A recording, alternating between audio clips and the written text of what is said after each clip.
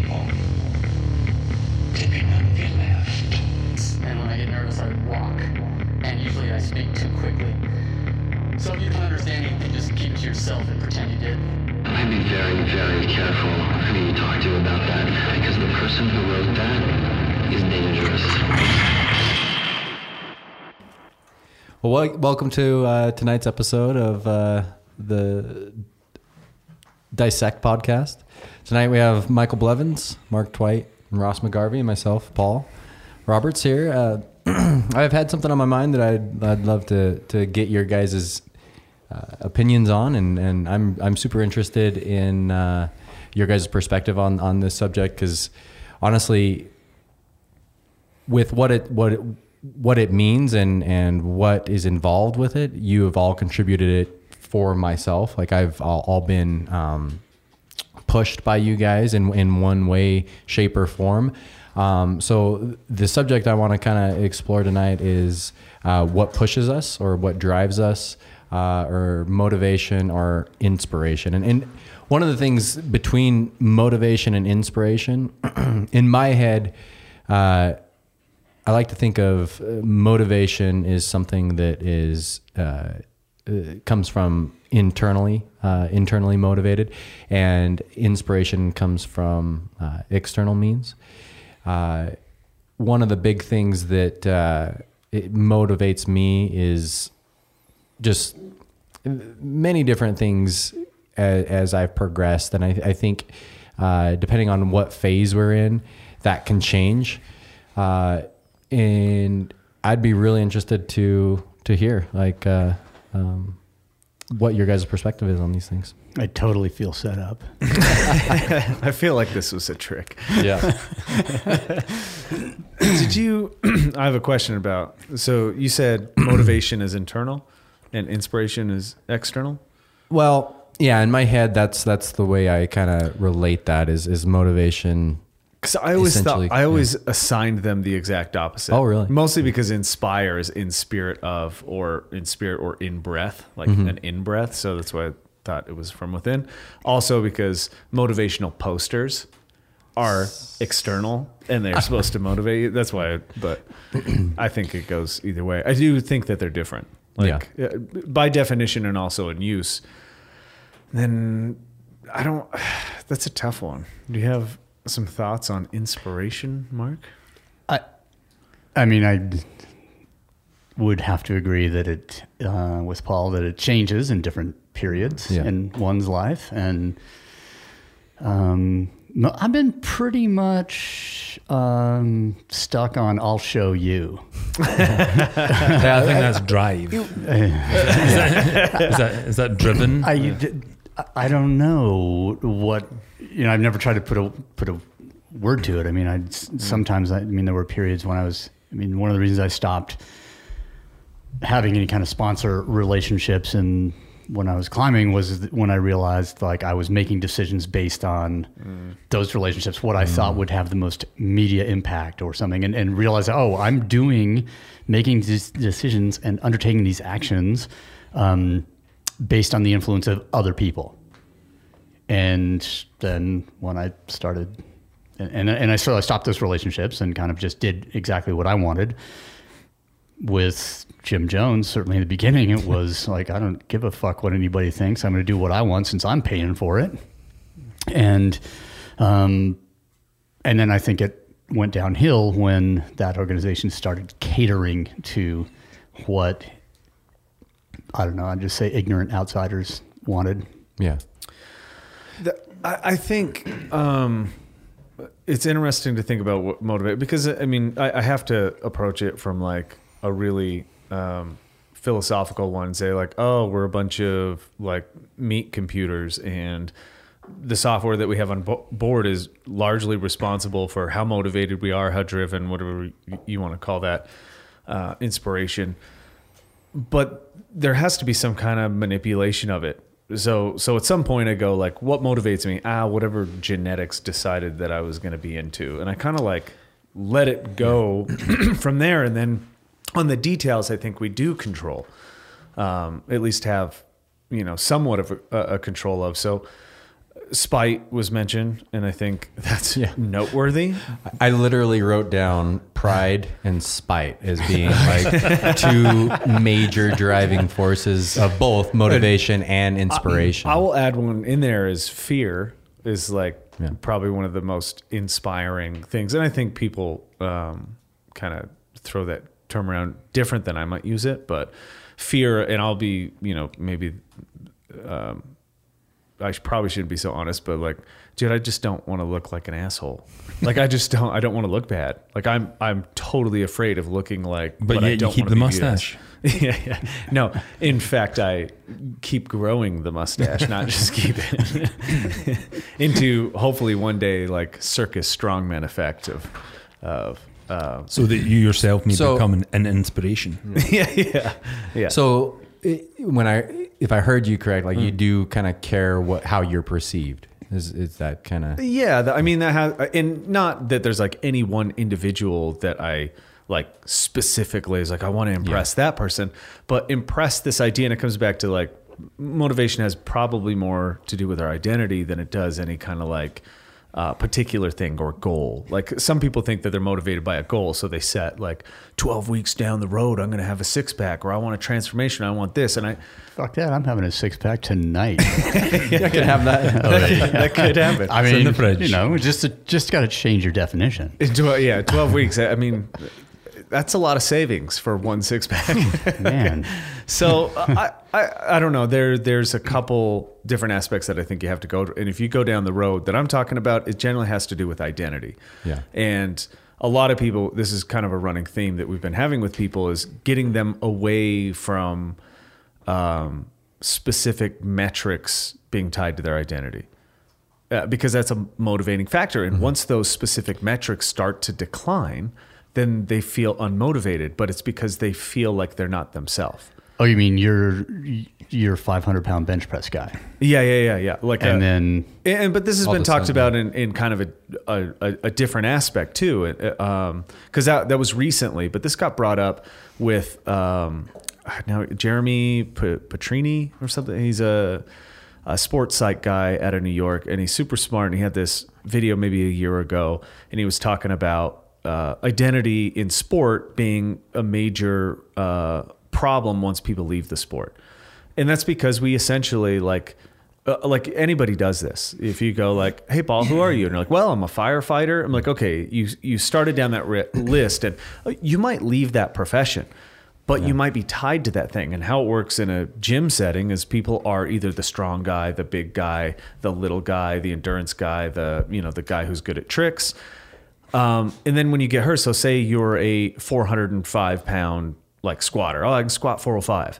When you can't, or you don't feel like you can, you then don't feel like yourself. Oh, totally. And then you run into a problem, because if I don't feel like myself with all these numbers starting to decline over time, like you get into your late 30s and 40s, those numbers shift drastically, in which case the motivating thing has just left. Like, oh, I was working towards a bigger squat, I was working towards a bigger bench press or whatever.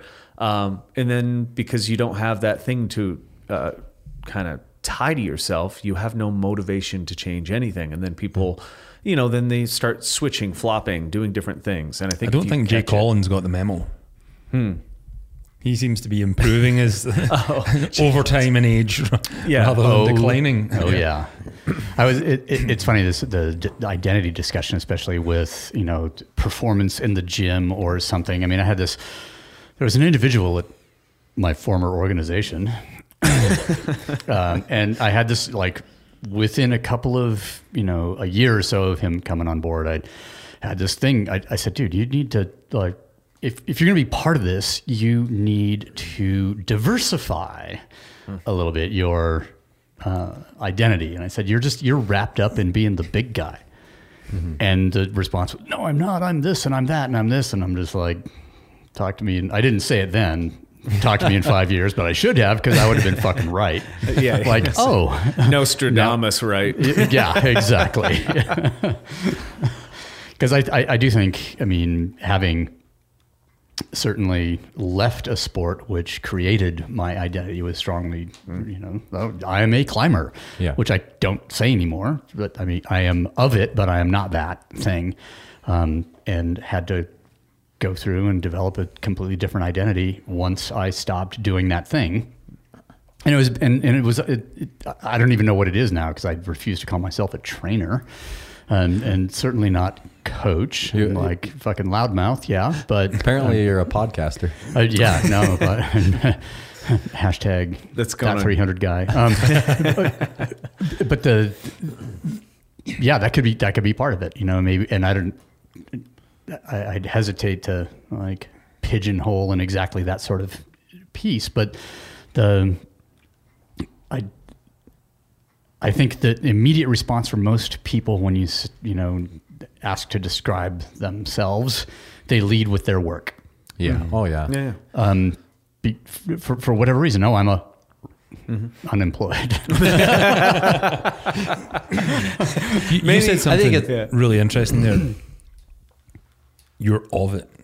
You're not a climber, but you're of it. And I think if more people took that approach, especially when it comes to sports, because collegiate athletes, when they get to the end, of their time fitnessing, they have this turmoil. When I played basketball at college, we had an import from Duke College, and I'm like, holy crap, man, you're shit hot. Like, what's next for you? He's like, nothing. I'm done. Like when I graduate, I'm out. I'm like, will you not keep playing? Like in any level? He's no, I'm done. And it was just so weird to be like, how long have you played since you were 8? And then at 23, all of a sudden you're done.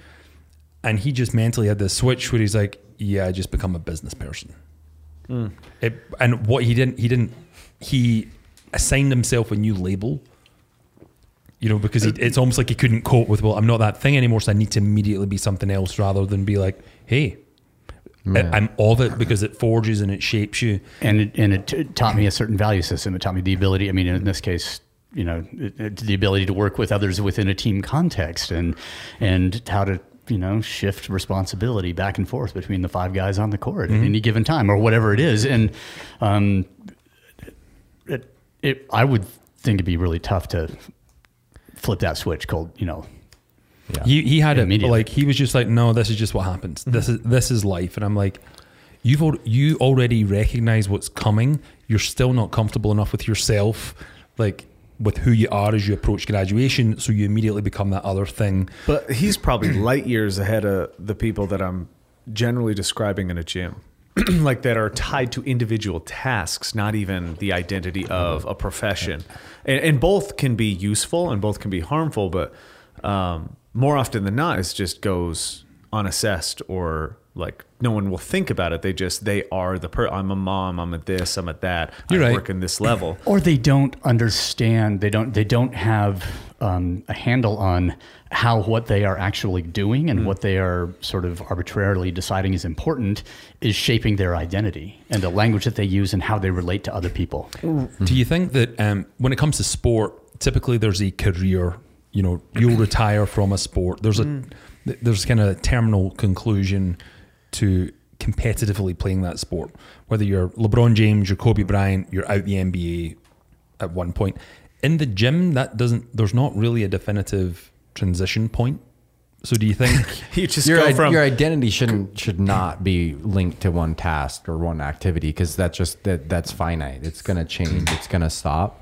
And I don't know when I realized that, but I realized it pretty young that I couldn't tie myself to one identity because it's just so, because you couldn't decide. Maybe maybe it was because I was specifically in high school, growing up playing hockey in Salt Lake. It was kind of weird. Like it didn't fit in. Like I hung out with all the like skater kids. Like if we're going to talk about identities and classifications and these little kind of cliques, which I think is stupid in general. Like all that fucking, like the minute you tie yourself to identity, you're limiting yourself. But it sounds like you had an idea at a pretty young age that what you were doing was creating an identity. How long does it? I think I guess that's maybe what I was doing was I was trying to not be like, oh, I played like because I realized that although I played sports, I didn't really like quote unquote fit in with all the guys that played like popular sports, like, you know, basketball or football or whatever the case may be. But then even on the other side of like the kids that skated and stuff like that, it wasn't like I still played a sport. So it was just this weird kind of thing. And maybe that was when I realized like, I don't belong like to this one identity, to this classification, to this like clique. Like I want to be more diversified. I want to be more broad spectrum than, oh, you know, I'm a hockey player, or I'm, you know, now like even when I fought, I didn't fucking consider myself like a fighter because that wasn't, I didn't do it full time. And even now, like I work as a firefighter, but if someone asked me, I would have a hard time honestly, like saying, oh, this is, I'm a firefighter, I'm a fitnesser, or whatever the case may be. I try to stay away as much as I can from all those identities because they're too small spectrum. Does that? Yeah, and I think you identified kind of the limitation with it, but also maybe it's you saw the brackets and they were largely evident that like, oh, if I just like wear this jacket, then I'm this person suddenly. And then you were able to make that distinction. I think for the most part, people don't ever make that distinction. They just try their hardest to tie what they do as a cover of how capable they are. Like if you tell anybody, they think that they can identify by a profession, like I'm a doctor, that means like people immediately pick up the thing that I'm responsible, I'm well educated, obviously maybe wealthy, carrying a ton of student debt. Yeah, that's how. Yeah. So, but people make all these assumptions, and they never, you know, most people don't question when they meet a doctor. It's like, man, I wonder if he's a good doctor, or I wonder if he's that dude that prescribed 26 million doses of fucking Vicodin or whatever it was. So like, so he was financially fairly successful, I'm guessing. Oh yeah, he just wasn't a good doctor. But I think we make this shift without recognizing it by saying like, oh, I'm this profession, and that's a placeholder for capability. That way, when people find like actual capability in a task, it sounds silly, but to most people who have never done anything, I'm like, if they race a bike suddenly, then I'm a bike racer, because that sounds so much more interesting than I play Nintendo most nights and I eat probably too much on other nights, and you know, yada yada yada. None of that stuff. That's who they probably really are. And so what you're saying is basically they're using that activity to shape their identity in some way, because that's somewhat motivating to them to be that thing in the eyes of others, rather than some person who's like, I would rather, you know, as a presentation to somebody, or, you know, my pretend, my, you know, whatever my facade is, oh, I'm a bike racer, like not I'm a fucking Nintendo hack, who makes poor food decisions. Like that's like a shitty thing to lead with if you're trying to, I don't know, impress people, or even just to, like, if forced to communicate in any kind of social situation. I mean, we all identify ourselves as something, and that thing can Scottish. I'm the Scotsman.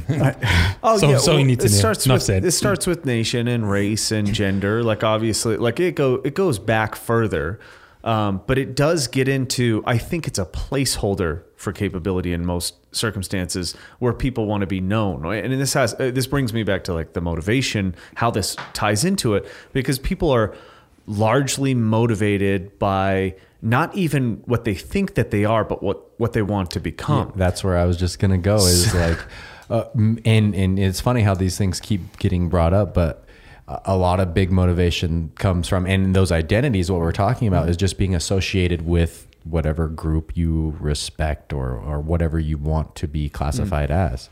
Well, so this brings me to like the maybe this is the too deep part, but so David Hume came up with the is-ought gap, right? Or the if-ought gap, it's also called. So it's used as a behavior thing, or in most arguments it's used as morality, but it could deal with this because you are not supposed to be able to derive an ought from an is or an if. Like if let's say if the earth is at the center of the universe, I ought to act like this. And the same thing happens. Like if I am a fireman, I ought to be like this. I have a mustache. I have pit vipers. So you have these things associated with it.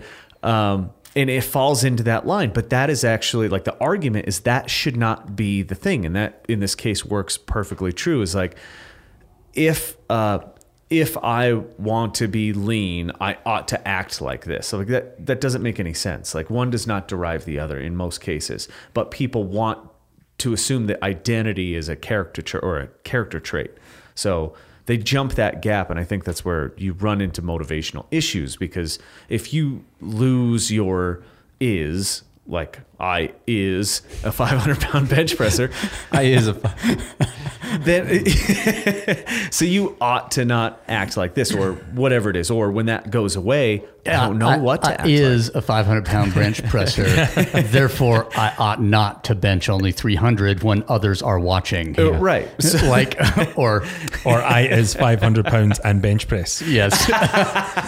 no, I is 500 pounds, so I ought to bench press 500 pounds. Because weight moves weight. Because body weight bench press is Yeah. one of the standards. So, coming like back around to your original question, it sounds like, I mean, fear of missing out or fear of disassociation seems to be a prevalent driver, motivator to try and do or be something. Or I would end to that fear of not like doing as much as I could have, like in whatever time. That So what's you're your given. biggest driver then? So you've just said that you don't want to look like an ass. Yeah. So what's the biggest motivator for you? Death? Death. Yeah, like the idea of getting there without doing what you want. And therefore the fear of being like getting to the end and being like, man, I look like an asshole. I didn't do anything with this thing that I was given. And given, whatever you want to put that, I think, I just think mortality is a good reflection for motivation. I totally So many agree. levels. Yeah. We've not released that episode yet. Mark, how about you? Well, that sounded like direct. I know, just go like, Mark is a motivator for you. Oh, Mark. Yeah. You were talking about mortality being a thing. Like I was listening to Michael and thinking like, wow, are you really cognizant? Of dying. Not even that. I mean, I should fucking hope so. But I was thinking like cognizant of running out of time, because that, the whole TikTok thing, I think for, say, how old are you now? 35. 35. So you actually became a man 5 years ago. So it's going to be another 15, I'm thinking, before the TikTok gets loud enough to really hear. But maybe not. Maybe you're realizing like, oh, I need to, I want, there are things I want to accomplish. I've got a timeline sort of to do them. And some of those things require physical capability. So I got to get that shit done before that part goes away. Before you've peaked. And not to grill you in any way, but It'll get, like, I understand that it's going to get worse and louder and meaner, and you're going to start feeling worse and worse about it.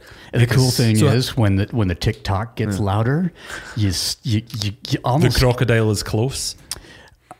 well, I was going to turn it the other way, actually. The fact that, okay, this auditor of my life is, like got the grade book out now, and I fucking see it, and there's a red pen, and I'm like, I don't want the red pen. But it gives me a sense of a sense of what is important and what is not important. And the louder that TikTok gets, the more people I can cut the fuck out of my life as being irrelevant to the goal that I have set myself to accomplish within the time frame. Whereas, I'm getting pulled in multiple directions, and it doesn't matter because I got an endless amount of time. I can do everything. Yeah. And so, I think obviously the whole mountain deal for me was, death is a pretty serious motivator. For sure.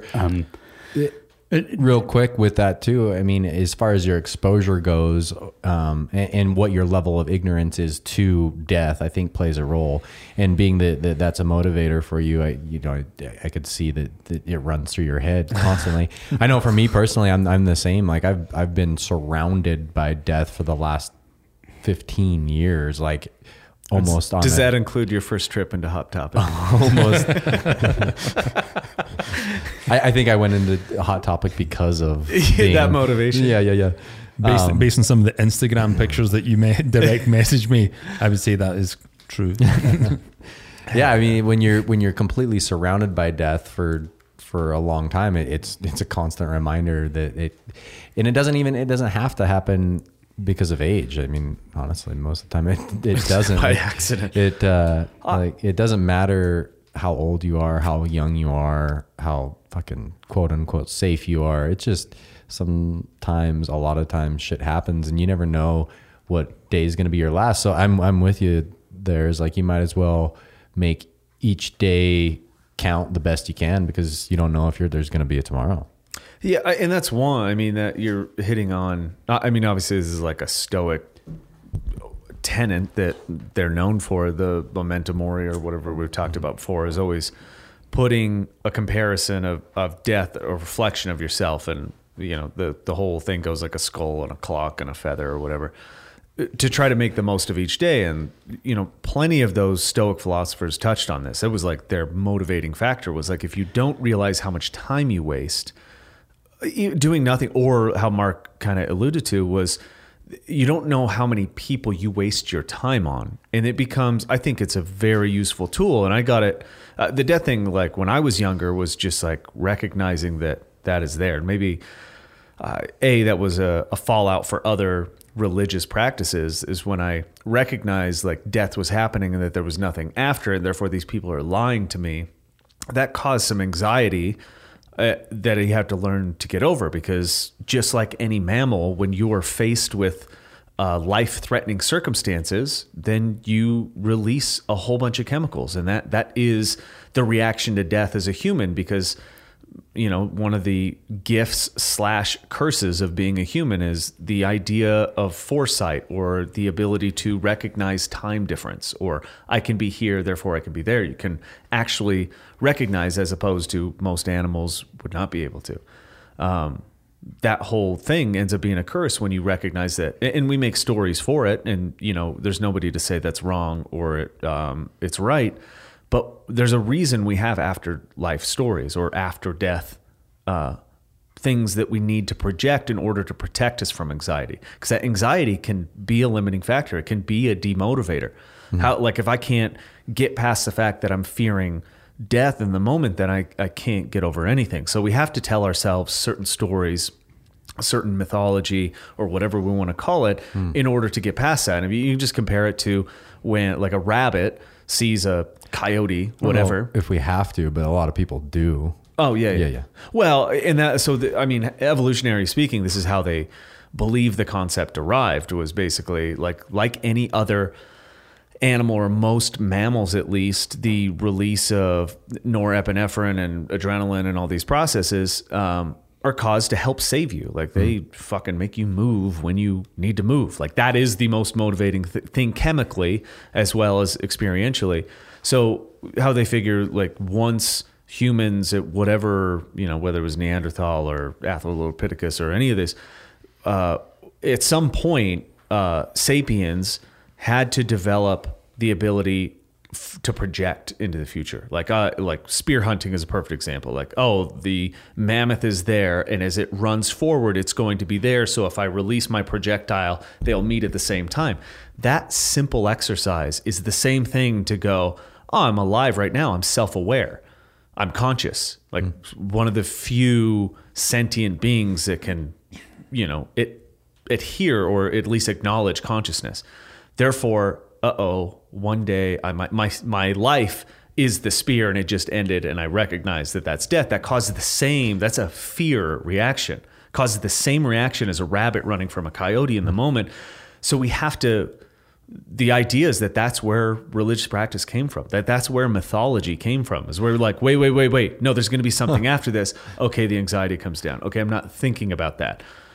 And you notice the same thing today when people are like, la, I'm just going through life, doing the thing. You're like, well, what's good? Oh, I just think there's going to be something special after, Like, I'm not worried about it. My nana's there, or whatever the fuck. They're just masking a potential pain. Anxiety is pain. And therefore, like, I wouldn't talk down to them. That's their way of dealing with it.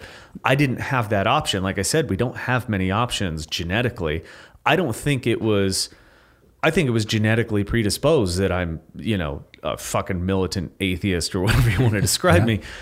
I don't think I made that choice. I think it was in reaction to anxiety and death. I went down this road. And so from a young age, I've been obsessed. So question about that. As a religious fellow, I don't feel like I operate from a place of fear about what comes next. No, because there's nothing, it's not the end. For you. But to me, it's not a story of, I can't really process. It's like, hey, if it's just a nothingless void, cool.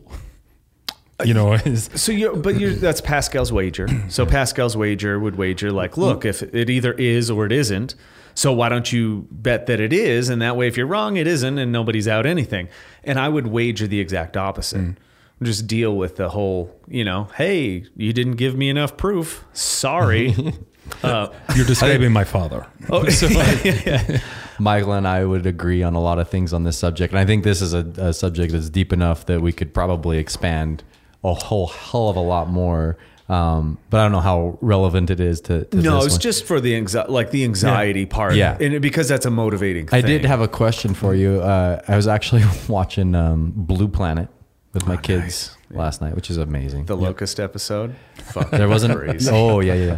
But one of the things that it had was this little fish that was just a reef-dwelling fish that had the ability to map trajectory on a bird flying and catch it, basically fly essentially out of the water and catch this bird. So my question would be like, do you think that fish has self-awareness? That just means projection. The next step would be self-awareness. Okay. So in that they're almost there. That brings up an even fucking fuzzier subject is when we're just talking about consciousness. Like, what's the difference? Because there is, and this is where empathy. But the funny thing is, we were talking about motivation. I know. I'm just thinking, how do we tie this one back in again? What motivates? Oh no, I bookmarked it. Anxiety. Yeah. And then we went off on this loop, and then he went. Yeah, I know you can tie this back in. I just wanted to sort of put up that road sign to say, "Hey, steer back towards." No, you officially swam until you couldn't swim anymore. Now you have to make it back to shore. Let's be honest. I can still swim way deeper. True. I was thinking it just won't be interesting when you were talking about Neanderthals. There's this book called Drive from Pink. What's his name? Daniel Pink.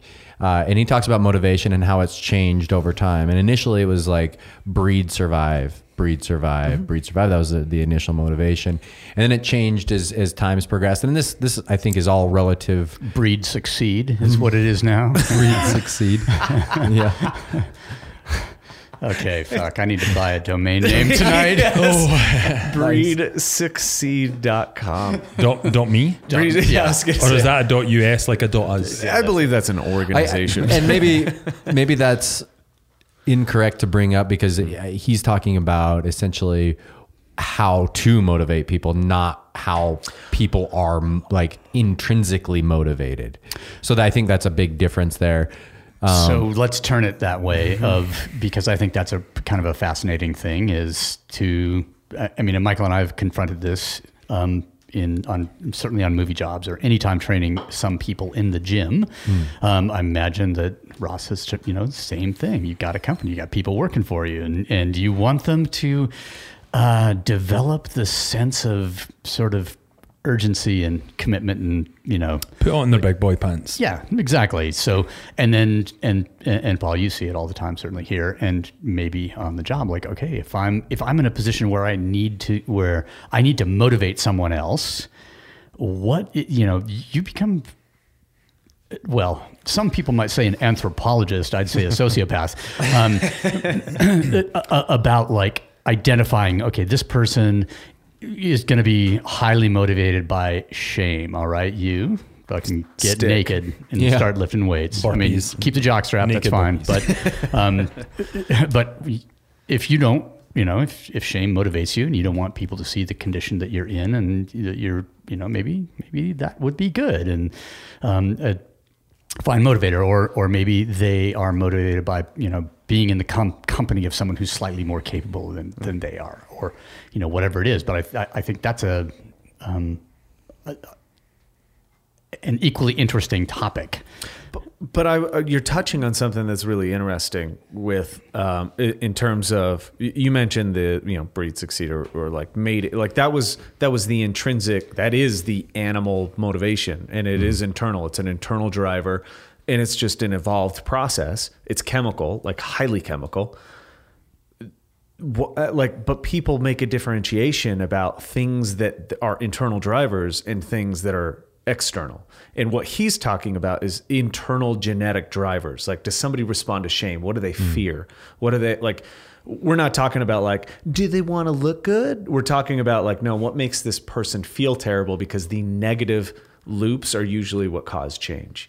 That's what shifts people's motivation, is getting a negative reaction works faster than a positive. So do you think are you driving people towards motivation through that shame or whatever that motivator is required, or are you inspiring them towards self-mastery? I think it's relevant to the person you're trying to learn. Like, to Mark's point, is like what that individual is motivated by. Like, is it shame, or is it a carrot and stick, or is it autonomy? Like, what is it that motivates that person? And I think you have to find I was going to say primal, but then I almost punched myself in the face. I was just going to say I'll stick all the time. Yeah. Well, I was going to say, because it's the negative feedback loop. And very few people, like, we come up with this on movies because you're like, oh, well, if I made what an actor made, I would be so jacked. And you're like, not true at all. Like, the money is 100%. You become soft. Well, yeah. Well, You needed somebody with a stick because you're incapable, because the stick is now up your ass. Well, so that becomes a fucked up thing about, like, when people talk about motivation, why I usually don't take it serious is because they think like, oh, if I only had that thing dangling in front of me, I would act like the stupid human being that I am, doing the trick for the treat. And we look at it as like, no, let's get this person to respond like they naturally would without any thought. And that has to do with generally negative feedback. Like, I think if more people could get to the bedrock to push off of, which then there would be more success. Because I've hit rock bottom. Well, like, look, for me, you know, Paul's question on what motivates is motivation is not an aspirational thing. For me personally, motivation is almost like finding that bedrock to launch from, you know, because I've had multiple times in my life where I've had to start again and there's nobody to turn to and no shoulders to cry on. And it's like, shit, it's just me. Let's go. You know, but that's almost I would say that's sort of a survival thing. That's like the water has risen.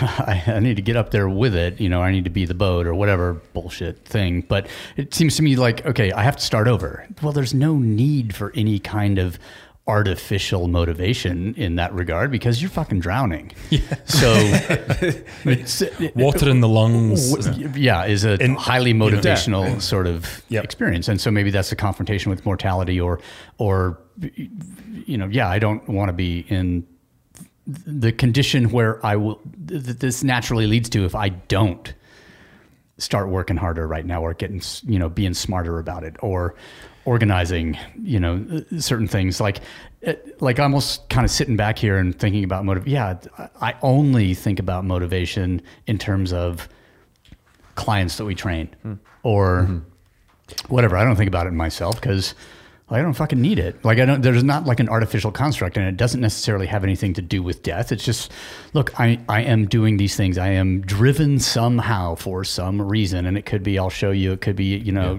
prove my dad wrong. Yeah. You know, whatever, like pop psych bullshit stuff.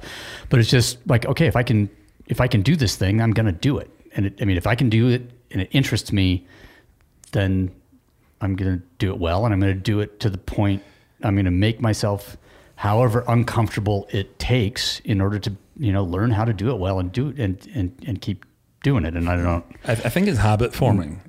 I think once it's like, hey, everybody needs to be in the crucible, to know what it feels like to get out of it, and then go, hey, I'm going to do it again. And it's almost addictive. Like, I get pissed off when there's not some degree of chaos or problems that need to be solved. Because I'm just like, what am I doing? Going to Wendy's. Well, people ask Bad decision. People How ask very dare you? They assume How very dare you? I didn't say, I was talking about Wendy's. Across the street at Trails, yeah? yeah, that's what you'd rather admit to. Eating at Trails. Bad decision. How very dare you? No, I'm sorry. We need to go back to that because, there was a great album from late 91, early 92. Can't remember exactly.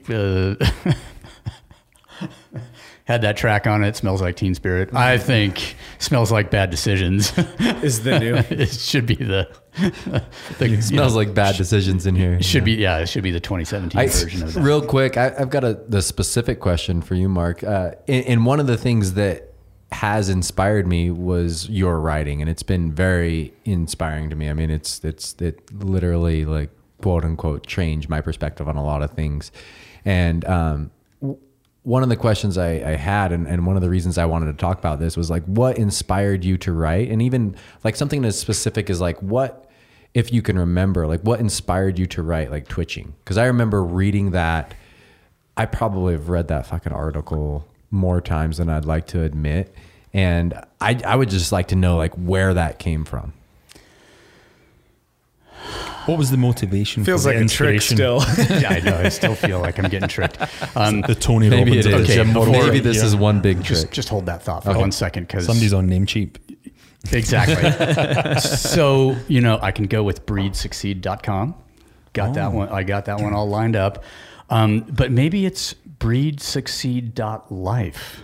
Oh, Does that seem like a little bit more appropriate? Or we could go down. so is that called fitness mating? Is that what that is?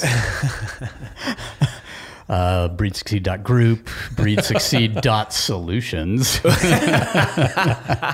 This does sound like a weekend seminar that would be really expensive, and that a large, giant-handed man would show up and pump his fist in the air. Yeah.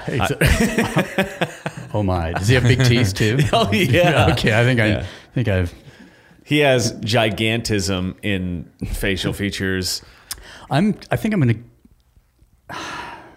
I could go with breedsucceed.solutions. Is that You're problem solving. from a technical perspective? Oh yeah, Ross? I think that's a good shout. Is that going to be okay? I think that's a good shout. All right, into the cart. Nice. Now I got to take a note so that later when I have to fucking You know that you own that one. when I have to. Do you put all just these on thought about- automatic renewal? Not all I just of them. learned how to Not do all that, by the way. the good ones. Just the good ones. It's like Yeah. you like to waste a couple of grand and then realize, like have that internal audit of, do I really need it? Who am I? Why did I buy this breed succeed dot others? See, that's why I married That's Christina. definitely- She's like 5'11". I thought I want to give my kids like a good head start in their sporting careers. Breedsucceed.solutions, that's how it works, right? Yeah, pretty much. Yeah. I now have a 5-year-old that's the size of an 8-year-old, so we're good. So Succeed. okay, pay now. that's just story of my life. But it was only $388. Oh, value. Yeah. It That should might be a just- special. It's probably going to go up to $89.95 next year, but I will have used it it will have served its purpose by that point. Hopefully so. I feel like that website should just be a list of like kids who have inherited more than $50 million.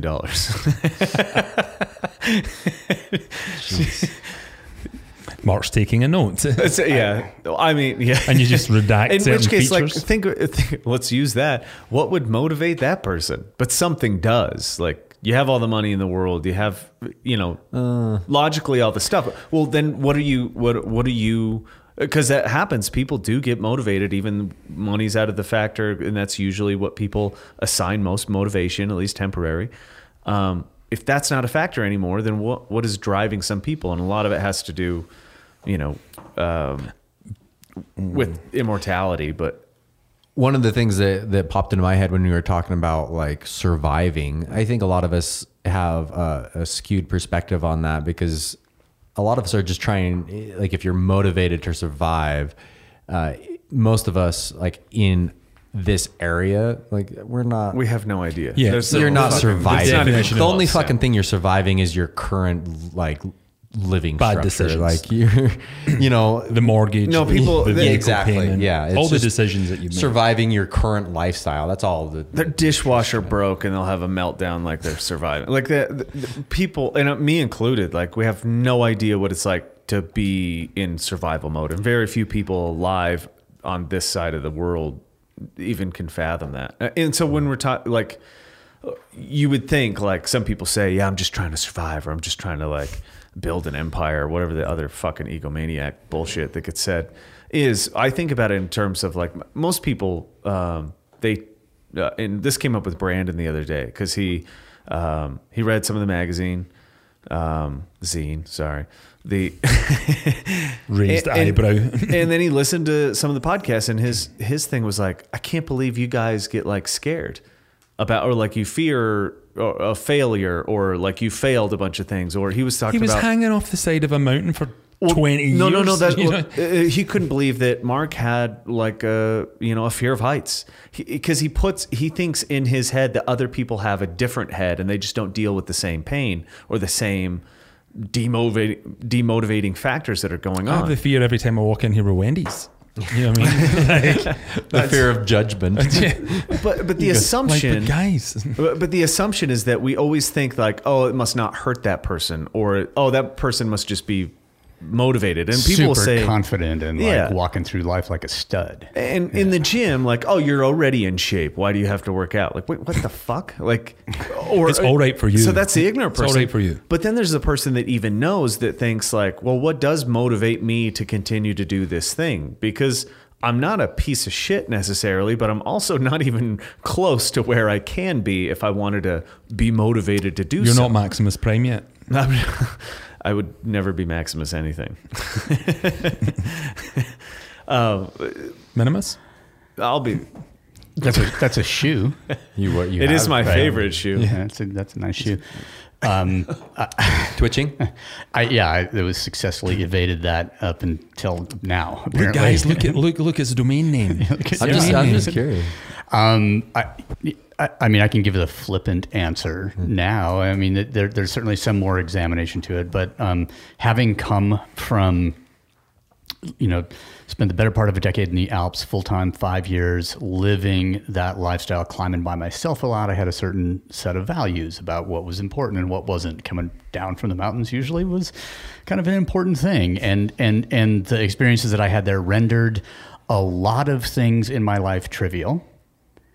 And because they weren't important. Like, I don't care about these things, the dishwasher fucking breaking, whatever. Yeah. Like that is irrelevant to my, the majority of my experience at that time. So when I left France, and I ended up, I first came to Salt Lake here, but then Twitching was written shortly after I moved to Boulder, Colorado. And I could probably, if anybody has read Twitching, and then probably everyone listening. I'm not to this familiar podcast. with that. Can you explain? Okay, so could you read that for us? From memory? I have thought about that, but trying to read it and the way that it was written, not possible. I've tried, but so if you know what Twitching is, and basically.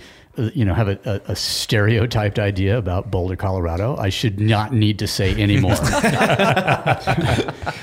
Actually, now you say putting it in context, you're like, oh, cool. And I mean, in a sense, that was part of it. So there was a magazine being published in Boulder at that time called Gravity. The main editor there was a guy named Neil Feineman, and he was probably one of the best editors I have ever worked with as a writer. Super cool guy. And then Will Gadd was also there, and Will is, I mean, he's still climbing hard to this day. I don't know how many sort of. I mean, if you get on Red Bull TV and you see some crazy fucking person climbing Niagara Falls as it's frozen a couple of years ago, that'd be Will. All kinds of crazy. He had the horizontal distance paragliding record for a long time back in the day. I think he actually did a thing where he flew across the U.S. with a paraglider. Whoa! I mean, he's an incredibly intelligent, physically gifted, relentlessly motivated guy who just happened to be somehow associated with the Gravity magazine at the time. And so he found out I was in Boulder, and he was living there, and he just said, "Hey, I want you to write like the quintessentially twite attitude about shit that you have no respect for, essentially." Or, and whether that's, stuff that you see outside of you or stuff that you see in yourself, whatever it is. And I was living in Boulder. I was I was trying to quit climbing. I might have already said I had done so, and had chosen to try and earn a living as a professional photographer. And I was still, writing and doing my thing, and going to the gym a little bit. I don't know. And so Will just like wound me up and pointed me in a direction. And I think I wrote that thing in one sitting. It just like came out. There was a fair amount of editing that Neil, walked me through afterwards. Like, okay, this is good, but you just said the same thing in the 2 paragraphs prior. So let's tighten this thing up until it's like a punch to the solar plexus. And so, working with him, we tightened and it became that thing. And it was published in Gravity in 1999. And I still marvel today that some people, like every now and then I'll get an email or some kind of contact out of the blue, like, man, I read that thing, it changed my life. Or I just read that thing. Holy shit, now I don't know what I'm going to do with my life. Or it's a sobering reminder. Yeah. And it's just in a sense, it's what we've been talking about lately is, confrontation with self. And I just happen to, maybe turn it outwards a little bit, but all of those things that were, that I was, mocking, castigating people for doing or whatever, every single one of those pieces, the individual pieces in there that I was attacking were things that I had done or were within me at that time. And that's what the whole thing has always been about for me, is just like, okay, I question, I attack, I question, I attack. And that could be you, but it's most likely been me first. Yeah. And I just fucking hated mountain biking at the time. Hence the original thing. I think the nice version of the article, as it is now, because I had to kind of rewrite it to tone it down just to say something. Again, plus I didn't really know. I think my reference is like, I don't give a fuck what your time or I don't care about your fast time on and probably says the White Rim Trail or something like that now. But the original article was, I don't care about your fast time on the Porcupine Buttfuck Trail. Whatever that was. I don't know. Some mountain bike trail in Moab, I imagined, must exist because... And there's probably lots of porcupines. I don't know. Big Cottonwood Canyon, then you stop for a drink afterwards down at the Porcupine and the burgers aren't as good as people say. They're nachos, really not. Though. Nachos. Those nachos. I was going to say they're not as good as people say. The nachos are? Yeah, I don't think so. Because you could just go down the street to Lone Star Lone Star Boom. nachos. Nailed it.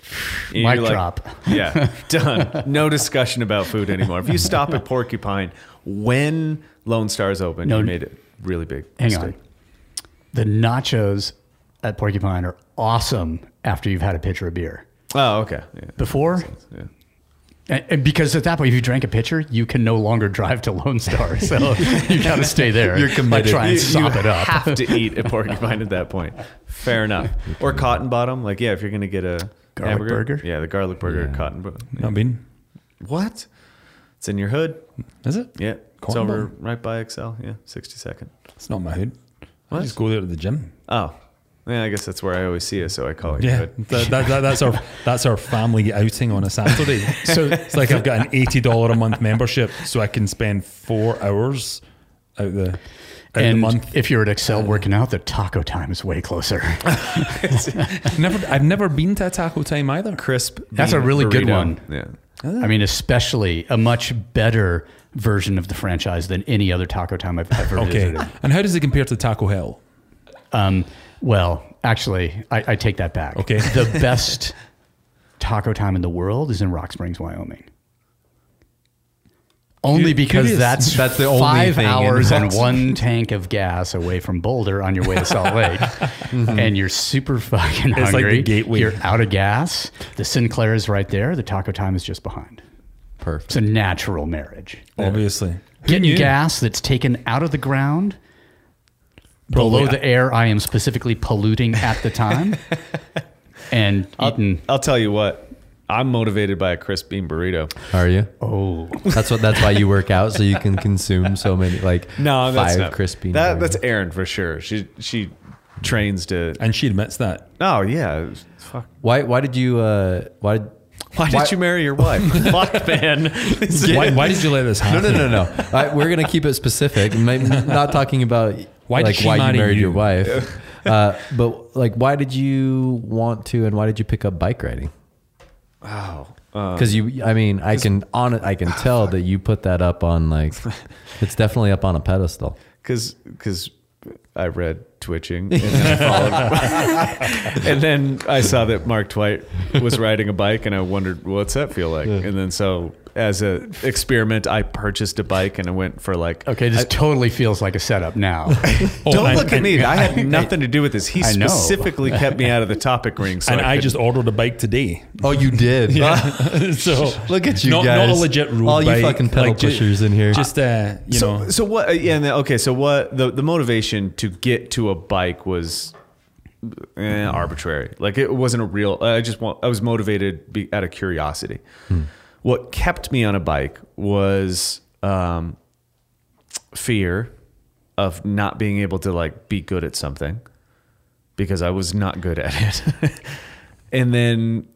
But what why kept- didn't you choose? Like, if being good at the thing is important, then why did you not choose something else once you had determined that you were not Maybe good something at that you're particular if more thing? suited Like, for. Because if you're good right out of the get-go, that's also unmotivated. Oh, yeah. It Okay. feels like, I Got it. can already do this thing. So then I don't do it. So I like to find things that I'm not good at and then I can get okay at them. Okay, so this must have been back in the days before social media. Yeah.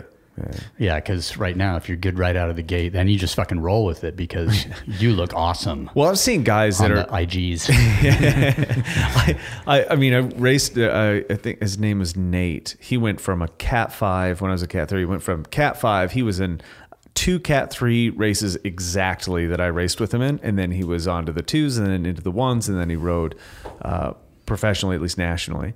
And I watched him like, okay, that's what the real thing looks like. He just flies past you. And it turns out he was a bike messenger in San Francisco. So he had a lot of fucking reps before he decent started. base. Yeah. Sprinting up hills on a fixed gear. Yeah. Will get you there.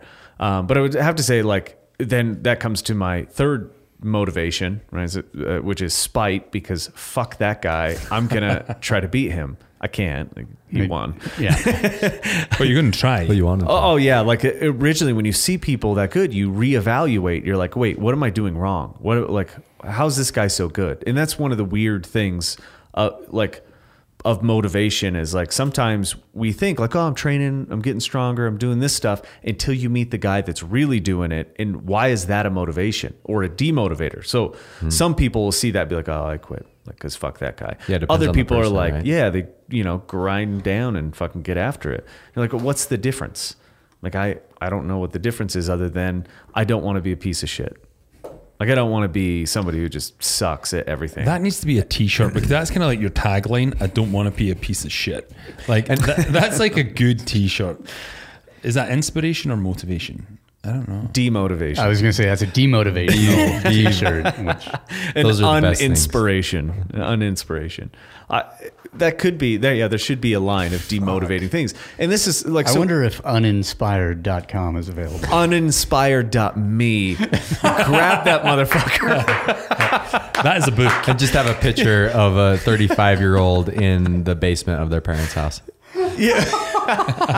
In his command center, surrounded by like video Nintendo. game Game monitors and Was it fucking Nintendo and Pure empty Food Mountain Choices? Dews. So that we all the comic book guy off of The Simpsons that was like basically what turned into the video game nerd today. I will tell you though that that's like not an accurate depiction of what these people are actually like, because I know a lot of gaming nerds and they are highly functioning human beings most times, and they Generally more so than Than most. it's like my no. Highly functional, except they just don't leave the house.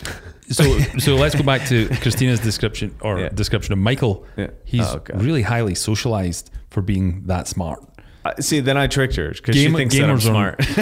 Hey, use all these big words. When you consistently use words over 8 letters long, dude, you're smart. $11 words. I just bought a lot of them. Love it. The gaming thing of saying like, oh, they're just, they spend a lot of time gaming, but some of the most intelligent people I know are like avid gamers, and most of the time they're just not present, and the only way they can get out of their head is to play a video game. I was at with a prospective client today that company's called Game Tyrant. They've got Geek Tyrant, which is their main thing, but they've just put together this retarded, and I mean retarded, like They know gaming center. They know what tyrant means, don't they? They do. Okay, just making sure. They do.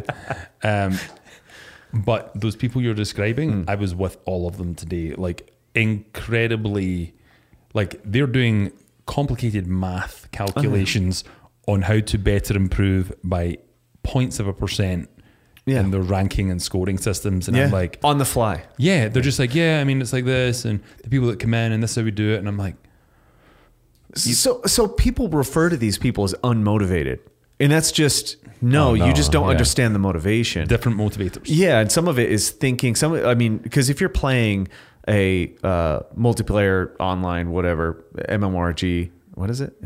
Whatever, multiplayer, whatever the fuck the term is. Yeah. If you're playing something like WoW or one of these games, like you have to understand that this is a simulation of one of the hardest things to think and act through, even though you're not using your body. Like the competition involved in that. If you don't understand how high level it is, like you don't understand human nature, which is to, no matter the fucking scenario, you want to fuck people up. Now I've just given you a battle axe and a virtual system in which to do it. You're going to go at it full force. See, I like how, but I don't even know how the gaming thing got brought up. You guys just put people in you gave them an identity when we talked about the 35-year-old in the parents' basement and automatically assumed that they are a gamer. I was actually just speaking of a specific individual. I just went to, when I said command center, that was referring to a specific individual, does not live in this country, however, does speak English. Nice. There is the downside of it too, which is total waste of skin, and that's how they entertain themselves. And if we wanted to just go back to, those individuals being uninspired, I don't know if that was a thing, but funnily enough, Michael, uninspired.me is not available. Damn it. Okay, someday I'm going to go to the web However, address. uninspired.life is mine for the asking or that's- paying. I don't have to pay much for it. I think that's even better. Yeah. The uninspired. Funnily enough, uninspired solutions is available. No, so people would question, wait, are you going to fix my inspiration? Uninspired.space. But guess who owns uninspired.me? A photographer. Oh, shit. So this is what, so you just saw that the domain was available. I was wondering, who the fuck bought that? And I hope they put up a website. So they've redirected it to uninspiredme.wordpress.com, but uninspired.me. So let's see who they are. But yeah, it looks like a photography blog. Well, I gotta get life now. That is, And it's just going to be another photo gallery or a photo website, just journaling all the pictures that are complete bullshit. the pictures I accidentally take with my cell phone when I sit on it. Yeah, it's Thoughts and sights from the places I've been and the things that catch my eye or imagination. Buen provecho. Nice. Yeah. All right. Wait, when he's on Provigil? Yeah. Is that what? I think so. Okay. Whoa. That got real. Drug use to help enhance performance in camera. Oh, what is your motivation? Drugs. Drugs motivate me. Yeah. So it depends on the drug, I guess what you're talking about. Some people need it. Some people rely on it. Ketamine?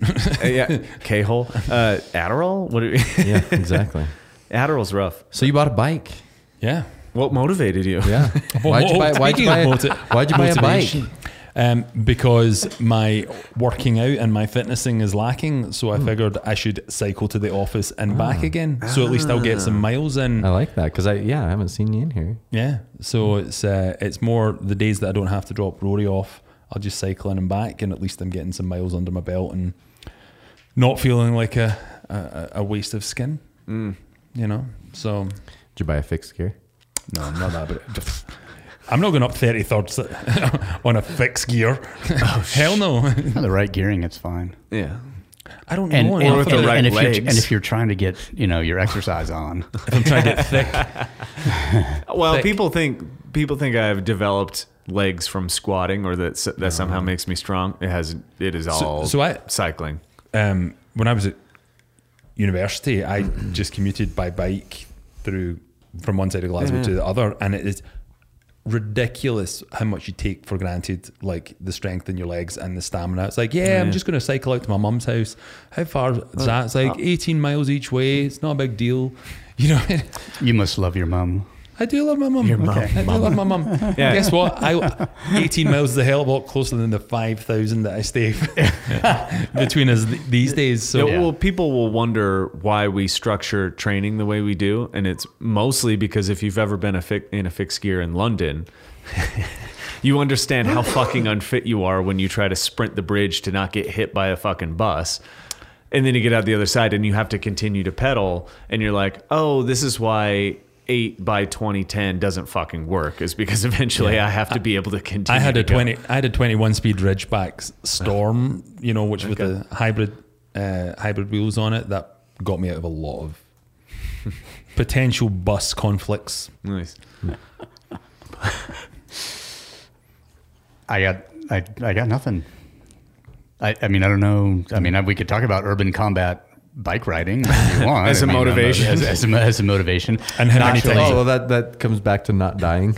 Yeah. It's a Oh lot yeah, of the time, yeah. but not dying also while simultaneously attempting to fulfill a personal objective of some kind, which I don't know. I've ridden. Is to try dying. Yeah, it's to actually. I had this at some point back when I had a motorcycle. I had written, I think, in Sharpie on top of the gas tank, just as a reminder. It said "Die trying," and some people would see it and they'd be like, "Wow, that's." What does that mean? And I'm like, well, depends on your outlook, because I'm looking at you. I think that you're a fairly positive person. So to you, I'm going to say that it means die trying not to. Like, try to stay alive as long as you fucking can, but you're dead.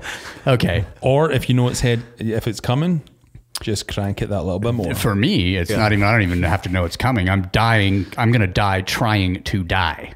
which is why I have a motorcycle in the first place. and you know, and if all goes well, I will be solely responsible for the outcome. Because the last thing that you want to have happen either on a bicycle or a motorcycle is for some ignorant person texting on their phone to make you a stain. Yeah. Like, I'd hate to just hand over And that. also, you're an overachiever because you want to die with a sense of achievement, knowing you've accomplished your goal. Oh, absolutely. I'm just like, Going out on a high note. Yeah. Nice.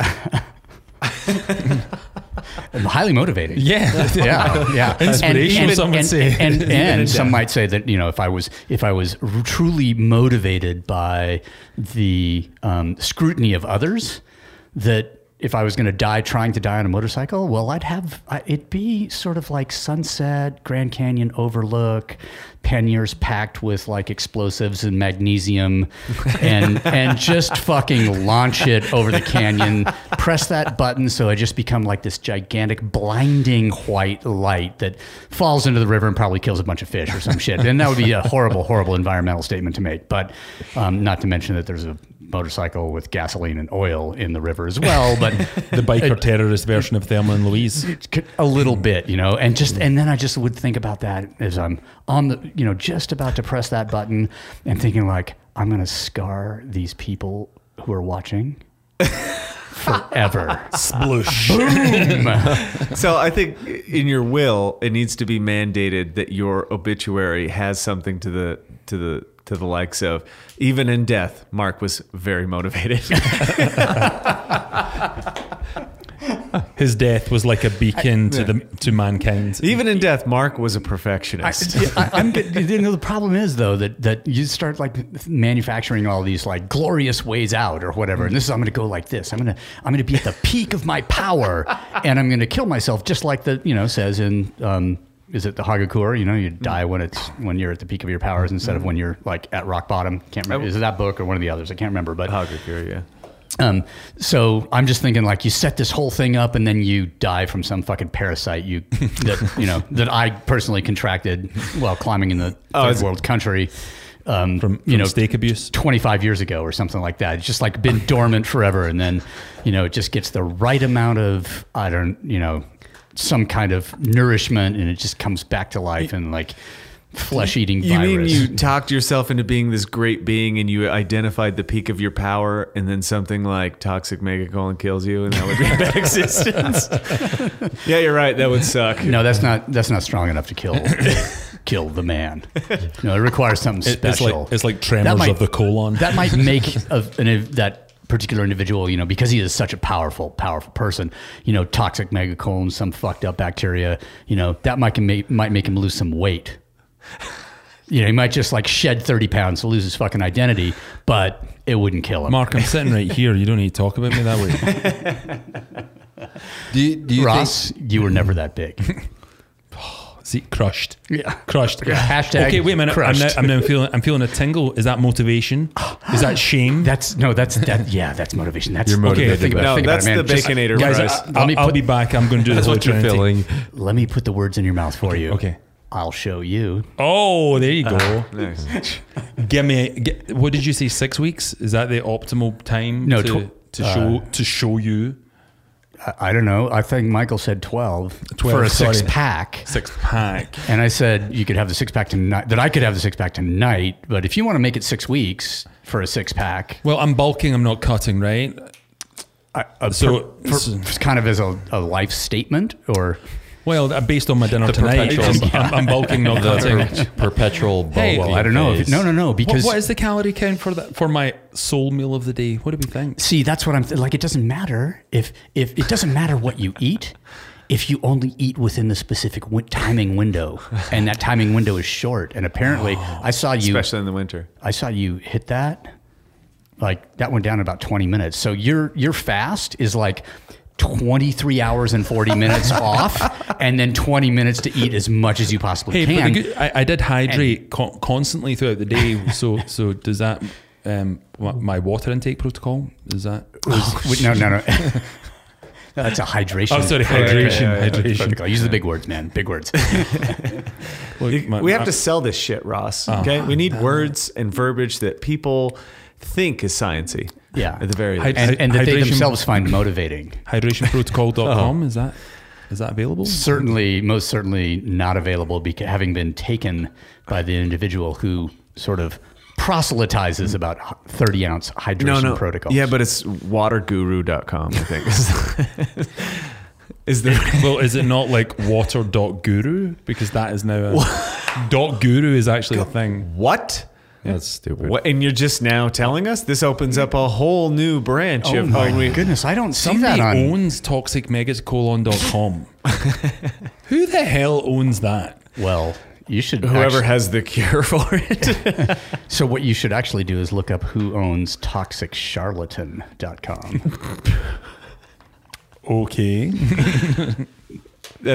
I remember when that came. I'm remembering a lot now. A lot of URLs are coming to mind. Yeah, I go through the list. I'm like, wow, I'm up to 3 pages. Name cheap. Fuck. Jesus. I got some good ones lately, though. I couldn't, after recent interaction with a... Oh, Mark, I have to stop you. Please. For the paltry price of $6.88, I can be the proud owner of marktwight.guru. Whoa. Oh. And Do you know what'd even be better? Because we talked about this at dinner the other night. That there's a whole new level that we just discovered. Hashtag Mark Twight. No, you... dude, like, can I... Do it, please do. Like, I just... But what, I mean, now that it's out there, I Someday, fucking, if you God do it, someone damn else Now will. I got to log back in. But here's what's going to be even better. thought it was You're going to over. actually set up a website, and then your email address will be mark@marktwight.guru. That is the bet. If somebody got an email from you and was like, Mark, wait, what? Like, is he calling himself a guru? Is he a guru? And Suddenly just question. thinking about Excuse me, images. I need to concentrate so I don't spell my name wrong. His thumbs are twitching with excitement at this point.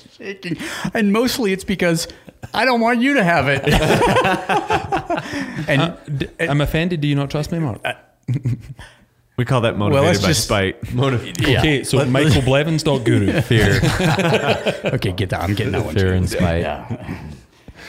Yeah, so who Is that GOOROO? Guru. Oh, No, but we that could would be- remember it. Okay, no, GOOROO.guru. Guru. Wasn't that a band? I think it was a band. Maybe it was just a French band no one ever heard of. Something passing by that you saw in See, Paris. I'm in- We should rename this podcast to domainspodcast.com or some shit. Because we're Domainhunter.com. Domainhunter.me. guru. Slow it down. I can't It's write okay. as It's been- fast as you it's guys are been fucking dropping the URLs, man. It's been recorded. So I feel inspired.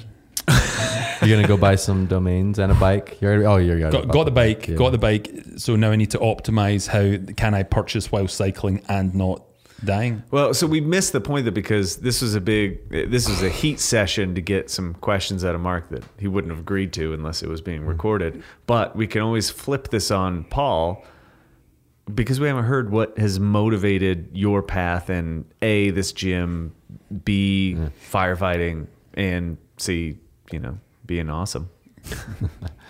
How do you be awesome like Paul? wait. We already know that. Has to do with a mustache. I was gonna say. and a pair of pit vipers. But do you It's feel true. lost? We Which did is make no this longer- comment. yeah. Man, Paul, must be nice to be a 10. Oh, shit. I seem to remember there being a video where it was described as you having piercing blue eyes. That's on YouTube somewhere. or Was was that it a video? the David Beckham of fitness? Do you know what I wish? I mean, at I'll the tell height you of what, his- I'm at not the height- motivated by any of that bullshit. Yeah, I would just. I have to wish say, it would be Paul Roberts Fitness David Beckham. It should be No. I mean, I was referring to, Beckham at the height of his powers, not in. and since he's killed himself. Has he? No. No. Oh, okay. But so he didn't take the tradition. Fake Yeah. He news. must not know. We need to Oh, send him yeah. that book. That will be our new gifting. Please, with that particular passage highlighted. I can think of so Dude, many people I don't like I that think- I could send that to. I think you've arrived, man. Here's You your peaked. gift. Yeah. Sorry, I didn't wrap it. You had a great run. In fact, this is the top, so you might as well retire on top. Do you ever think about that? Something like, this is as good as it's going to get. Like right now, everything from here is downhill, and I'm just going to get more frustrated and more likely to have disdain for everything. Because I do think about that often. I think of like, fuck, what if the good years are over? Like, what if there's literally nothing after? And at some point, that has to be the answer. You're like, yep, 72. Fuck, I hit it. Like that. 71 good years. Some of them were a little bit weird, but 72 is the year that it just gets fucking depressing. Triple fentanyl lollipop. I was going to say live vicariously through your children and grandchildren, but This is the end of a fucking legacy, Ross. If you didn't notice, the Blevins name dies with me, which I'm pretty proud of. you can adopt if you want, Yeah, but that's not. but like an adult, like adopt like a 17-year-old. So you really only have them for like 2 years. Also 17 known as an au pair. And so he's just in our house until he turns 18, just a foster child. 1 year. Wow, you'd have a male au pair? I mean, what the fuck? Are you man? kidding? This is genius. We just found our apprentice. we needed an intern. You just found a way to get it for free without begging a college student. Exactly. Hey, where'd you guys get your intern? That's my son. Really? Like, he's half your age. Yeah. We started last year. Wait a minute. We started he's late, black. so we had to get a jump on it. Don't tell Aaron. Paul. Dodge that bullet, Ross. Of getting the domain before he got it? Yeah, unfortunately, there are many, many others available. But that one, I'm definitely, the email address is fucking happening for sure. Nice. Mark at marktwight.guru. I mean, that. It was either going to be that or Mark at that300guy.com. No, Doguru. Doguru. Oh, yeah. Jesus Christ. Oh, this is such a now layers of URLs and fun to be had. So, Paul, you tried to dodge. You just tried to pull a Mark. Well, I wasn't trying to dodge anything. You guys were the ones talking around it. Exactly. Yeah. I've thought about this a lot lately because it really became apparent what motivates me as of the last 6 months or a year or so. And I agree with you to a certain extent. I think, like I was saying, motivation for me, I believe that comes from within, and whether that is genetics, I don't think it's 100% genetics, but that's my own kind of opinion on it. I think it's a combination of genetics and your surroundings and what your upbringing was, for sure. But I definitely think that motivation comes from within, and what you are in, like what you do has a level of that, but then you also look to intake or like gain inspiration from your surroundings or what you respect. So when I think about motivation and the reason, and I can link it back to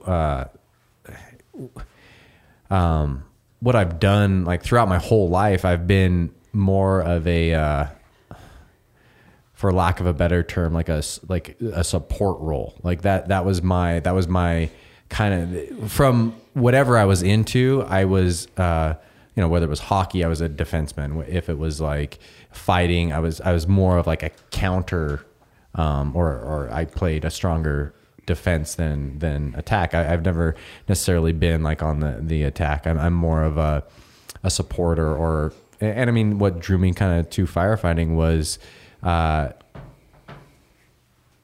like protection. It sounds kind of funny, but like that's in my head when I think about it. I am more of a, like I like the role of being more, if we're talking about identities, I like to protect things, not necessarily like attack, if that makes sense.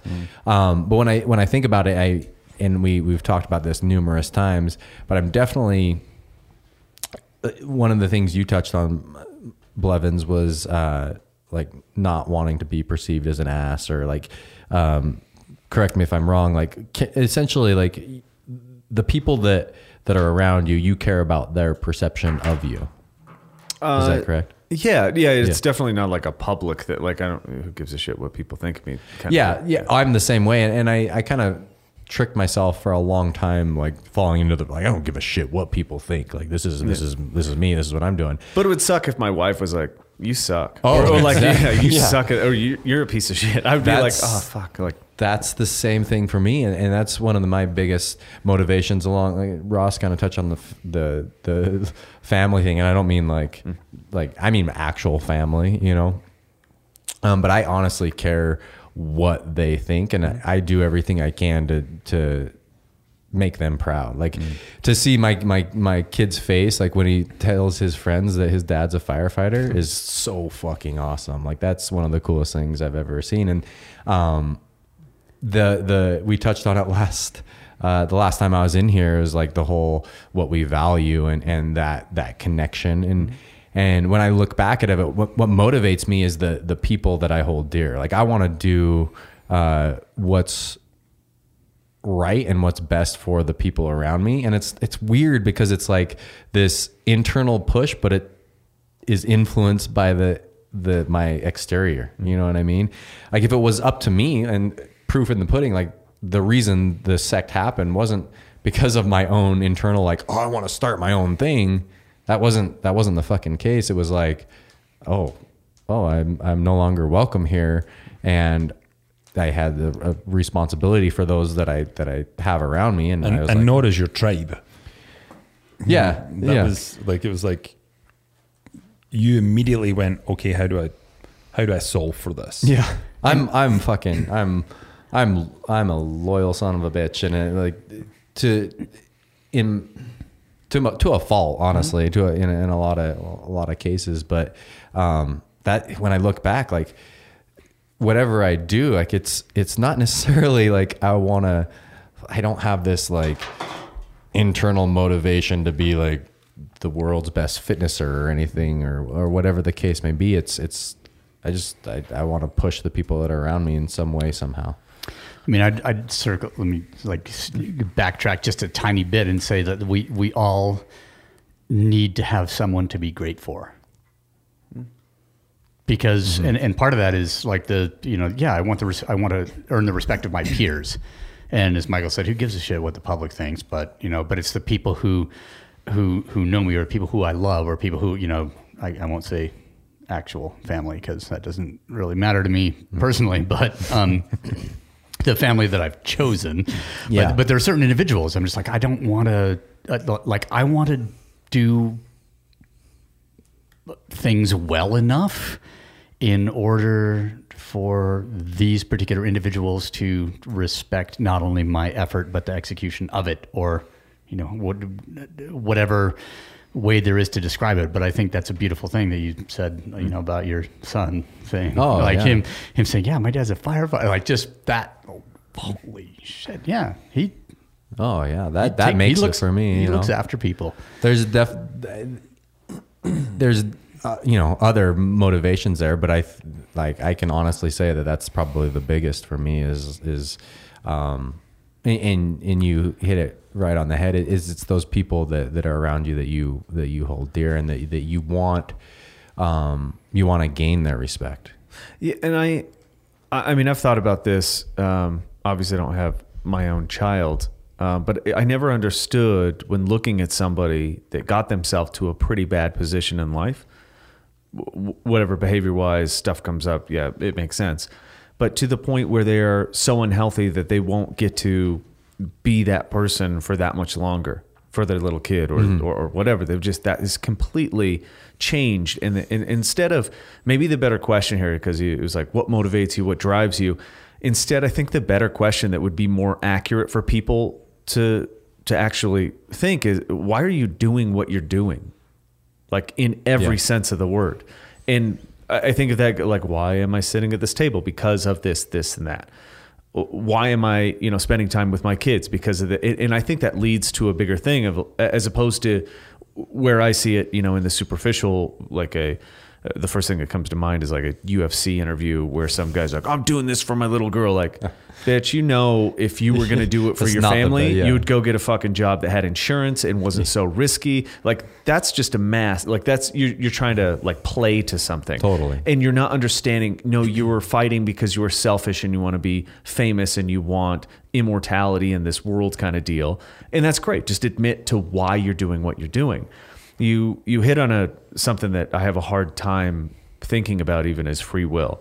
Like you were talking on that, you know, I don't know how much is genetic and I don't know how much this. I think the same thing. It's very hard to figure out how much of it is us. And I think there was something the Schopenhauer-ish philosopher said where you can will yourself to move, but you can't will yourself to will.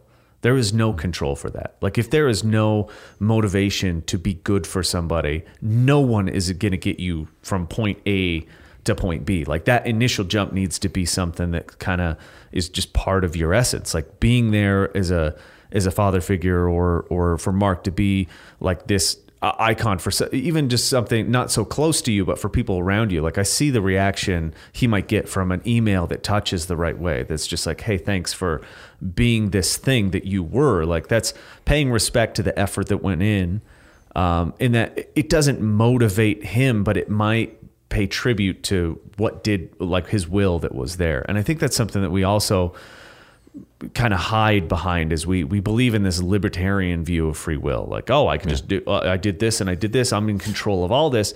And you have to at some point know that, no, look, we're only in control of a very small part of it. Maybe that portion is to just get up and move or do whatever you did in the moment. That's what you have control over.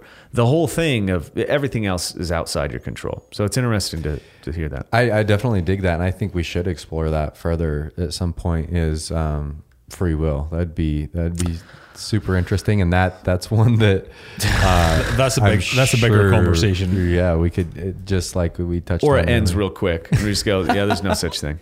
Yeah,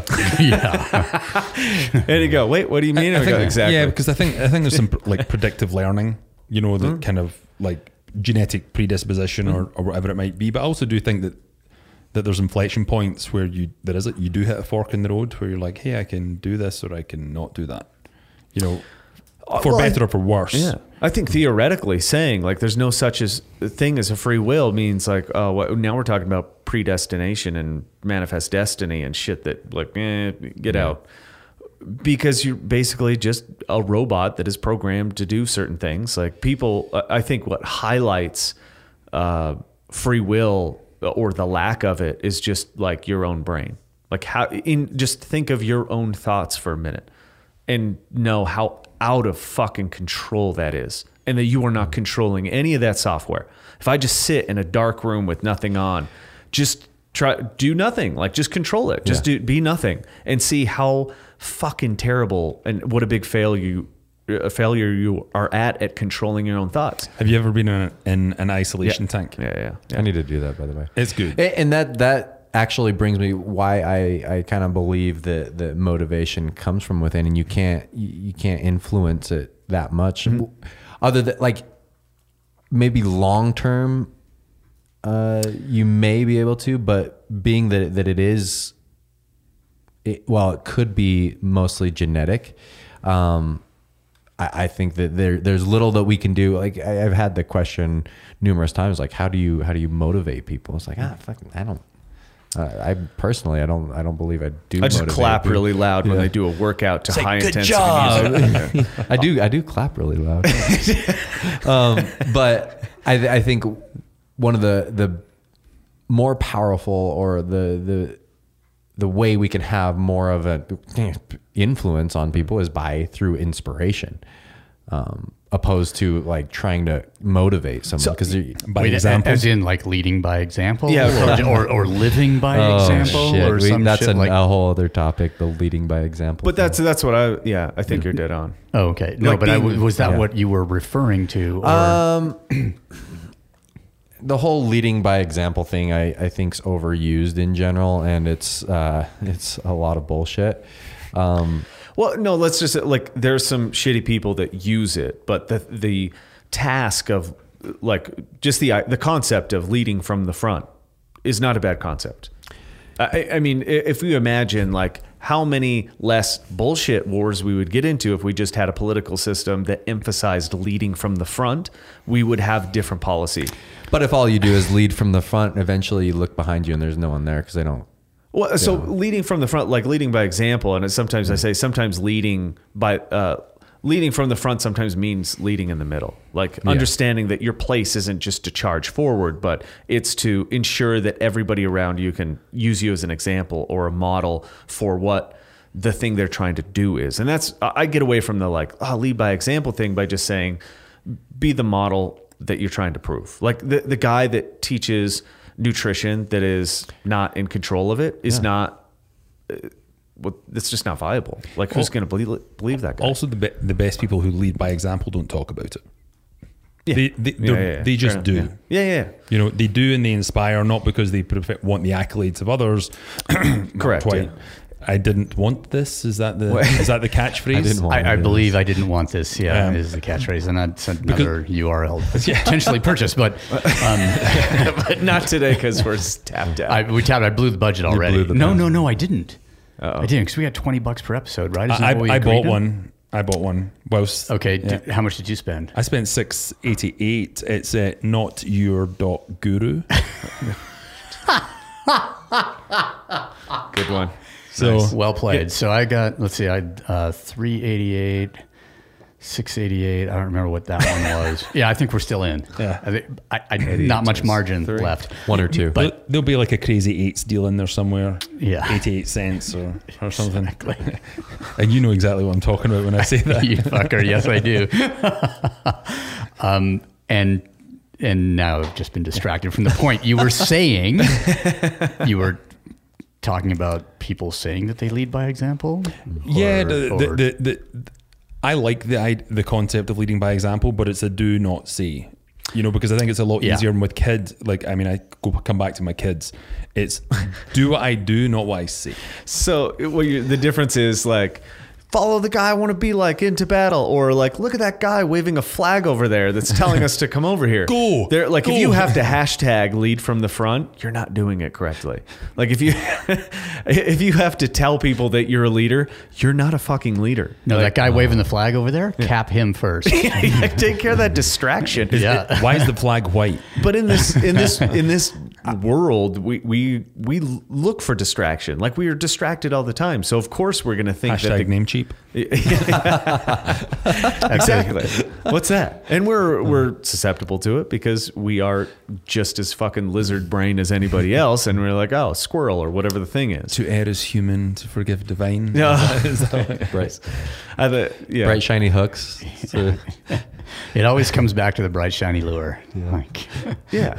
And why not? But I think there's nothing wrong with the concept. And I think you're right in like the people that do it don't talk about it. That might be the secret to everything.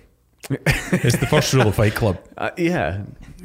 yeah, but not necessarily in that sense. It's just like, well, I'm just doing what I'm doing. And if somebody else chooses to, you know, characterize that in a particular way, and they use that to, you know, as an influence on their own behavior, well, you didn't have to say anything about it, you know, or Well, I think you could take into consideration like this podcast, like this thing that we're doing. We could essentially make it such a bigger ball of whatever the fuck this is than we all want to. If we take time to, you know, properly post at the right time, and we essentially give into like human behavior. We use human behavior as a guide to making this thing more marketable. So therefore it's more popular. Therefore we get more feedback.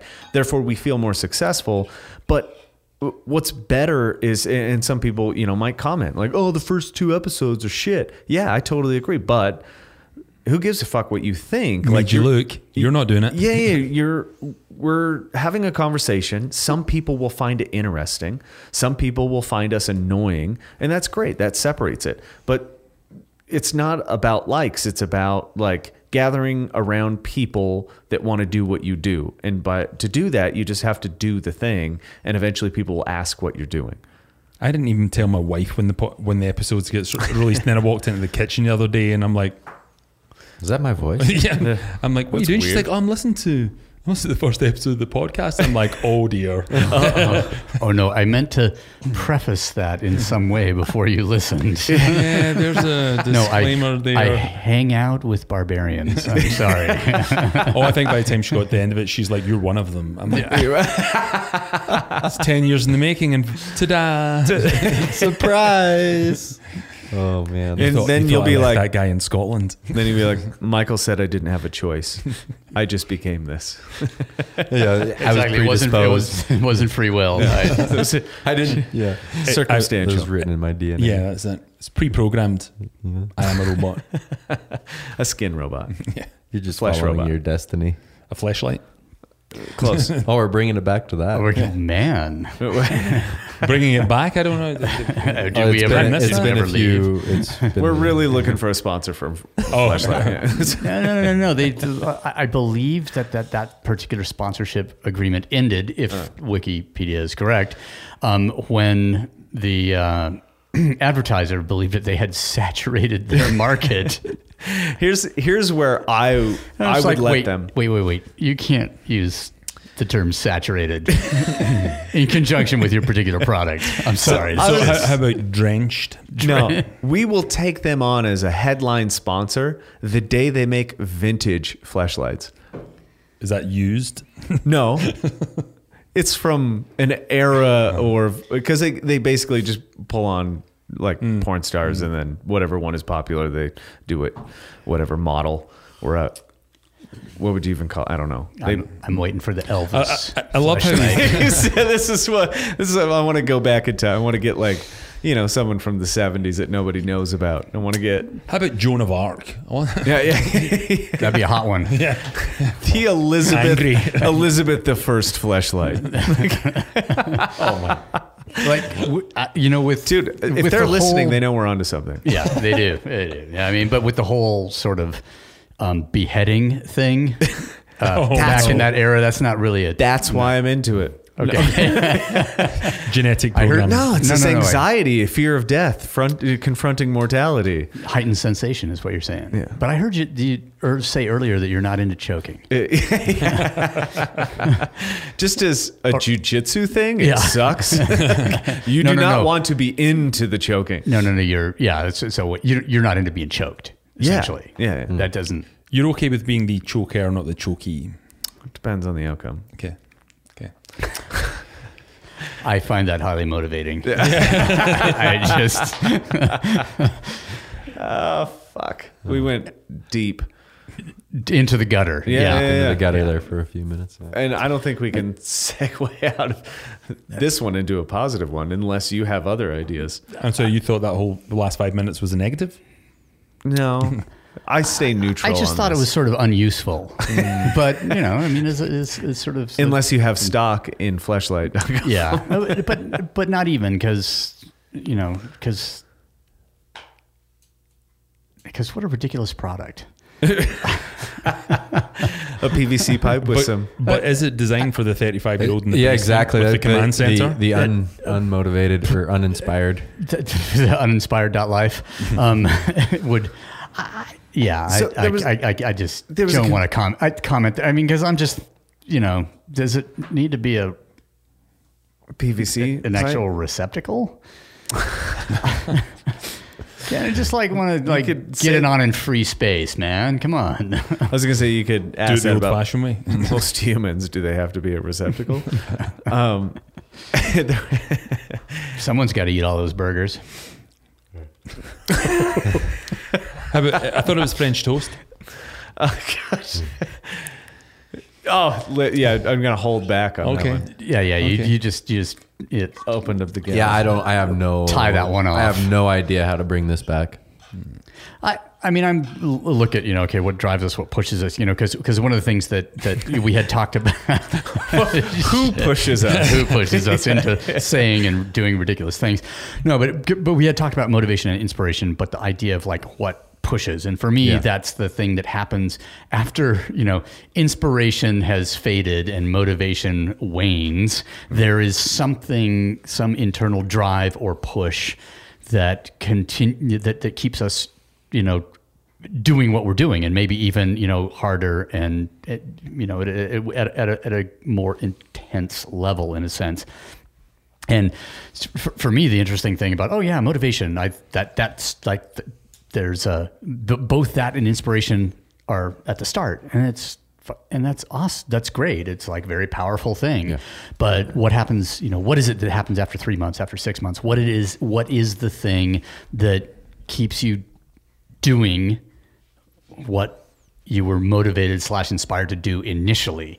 When, oh man, I'm not making progress. I'm not getting a positive feedback that I was when I first started this thing, and it was all new and progress was super easy because I started from 0 and went to 9 or whatever. And then the progress sort of slows down, or the positive feedback wanes, or the sense of like, I'm just walking circles in this same spot maybe comes into play, or I don't feel like I'm actually getting closer to the objective that I set for myself. Like, what is it then that actually keeps you doing the thing? The answer is simple. You go to Instagram and you look for that post, 10% inspiration, 90% perspiration. And then you're made whole. And then you get a deodorant or an antiperspirant. So how does antiperspirant fit into that? Do you even IG, bro? Not. My feed is highly curated. I try to follow the photographers, not the models, is what I'm saying. One of the things that I thought was super interesting back with that book, Drive, one of the ways he classified it is initially, like, he even classified them, or he referred to Harlow's drives, which initially were like, I think it was Harry Harlow, which Michael, you might know. But initially it was like breed, survive. And then after that, it was the whole reward and penalize, basically consequences to produce compliance. And then after that, it kind of changed to empowerment. I just love the whole concept of producing compliance. I was about to say something, the same exact thing. I was like, God damn it. Sounds like a job that we've worked on. I was going to say, is that not the name of that book? Yeah, that's the new tag. Well, one of the things I thought was cool though is when he tied it, and what he likes to suggest to use as far as motivation is, instead of all that, is producing something that people have autonomy and they're striving for mastery, which I think is a huge motivation for many people. And then like just defining like what their quote unquote purpose is and what their like internal drive is. And I think it's important for, newer generations to, that aren't used to, or that don't respond to the, reward and, penalty. The carrot stick kind of deal. Well, I think so you mentioned, the purpose stuff. And that's, I mean, when you come to like whatever thing, when we're talking about nutrition, whether we're talking about gym stuff, we usually spend less and less time actually talking about the actual fitness that happens. And we talk more about purpose. We talk more about like, I don't call it motivation or inspiration because I think they have been battered to hell with industry. Like anything that can have a hashtag in front of it. Right. Yeah. It's totally fucked. And then I think about it in terms of, because to me, there's like this path, and I think Mark described a little bit kind of what I was talking about, maybe in a different vein. I don't need motivation to come to a gym, or I don't need motivation to do an effort that I know is going to be hard. The motivation that I need to figure out is not why I'm doing something, but like, what's my purpose in not quitting at some point? Because you're going to face it. Like if anybody who's done a 10-minute Airdyne test, if anybody's ever done a 2K row for time, there's a point there where your purpose is the only thing that makes the effort a tangible success. And there has to be an underlining purpose. Otherwise, you'll just, like, if there is none, you just slowly decline with effort, or you ease up, or you quit, and you don't even tell yourself you quit, which is a totally other fucking subject that we could talk about for hours. And describing this moment when it happens, when you are actually, conscientious of your failure, or not failure, you're quitting, as opposed to your physiological failure. Like when you understand that, you'll understand motivation at such a deeper level. Then, like, oh, I saw a poster, or I saw somebody look cool and I want to look like them, or I saw somebody lift a big weight, I want to lift a big weight, or somebody did this stupid test. Because ultimately, what we need to understand when we go to train isn't necessarily the little tricks and workouts that are clever and make us, throw up or vomit, or they're hard. Is we do those to explore that whole quitting part, that whole, like, what keeps you going. And I think the only way to keep going is to have an underlining purpose. I want to do this. And it's not like a set a goal kind of bullshit, because that's not me, but it is like an underlining purpose to why I show up and why I make a decision not to quit. Mine is super selfish. Like, I just, don't want to be a piece of shit, which is why I don't quit. Because I think if in the middle of a workout I did, be like, oh man, those guys are going to know that I quit. Even if you didn't, you would probably think that I'm just having a bad day. But I would know I would quit. And I'm honest about that. Therefore, I have to talk about it. Yeah. I, just was reminded earlier of a bit of, when we were talking about, like, when I talk about the fleeting nature of motivation and inspiration as like the thing, okay, that's the initiation. That lights the fuse, but it's not the thing. And it can well be the thing that, lights the fuse and then there's a big bang. Yeah. But then it's gone. And it takes me back to, there was one of the sermons that was up on the Jim Jones site for a long time, and we'll have to get, maybe it'll have to get like printed in a zine at some point. But, part of it was, part of the thing was talking about that motivation and what it sort of takes to like cause actual change in yourself. And deep in it, it read that to change and grow takes an inner fire, burning hardwood or coal, not the gasoline or the flash of gasoline or the hurried bang of black powder. That flash may be bright, and you'll see it on Instagram, but darkness quickly follows. It is not interesting at all. You need to be in it for the slow burn, because if you're in it for the slow burn, you understand how opportunity expands when capacity is increased. I'm like, okay, I just want to make myself more capable, doing whatever I'm doing. If it happens, like if I could refer back to like making the first issue of Raise and thinking like, wow, the possibilities that are ahead of me, because I accepted this deadline and forced myself into these working conditions that I actually didn't know how to get like resolve. So I had to learn, some software manipulation. I had to like be open to criticism and design guidance, let's say. So there's a lot of the term feedback, yeah, over criticism. Okay, well, whatever. Criticism is fine. I don't think criticism is necessarily negative, but feedback. Okay, I'll give you that one. But just to like put myself in that situation and then come out the other side of that sort of experience of, okay, now I have a very rudimentary understanding of design in this particular context. I have a rudimentary facility with this software. I just look at that and I go, man, the shit I can do now. But because I went through that process, and that it wasn't just like, yeah, we're going to do a fucking zine, or yeah, like it seemed like a really good idea in August to do a podcast, and we're still fucking here. So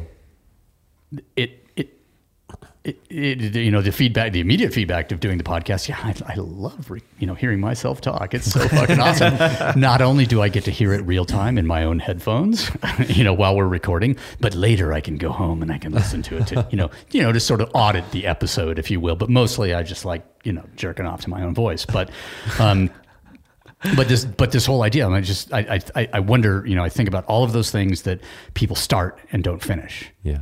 And we had this discussion a lot at Jim Jones because when I started that project and I launch the website. I was responsible for coming up with all the workouts, for writing the workouts, for writing all the content on the site, for shooting all the pictures, for editing all the video, for every single fucking thing on that website. So anytime anybody came up with a fucking clever idea that involved starting something and then consistently doing that thing for a long period of time, I would just look at them, couple of individuals in particular, and I'd say, you have no idea what the fuck you're talking about, because all of this work has been done for you up until this time. You want to open the mouth of that monster, you're going to be the motherfucker who has to feed it, because I think it's a stupid idea and I'm not going to participate.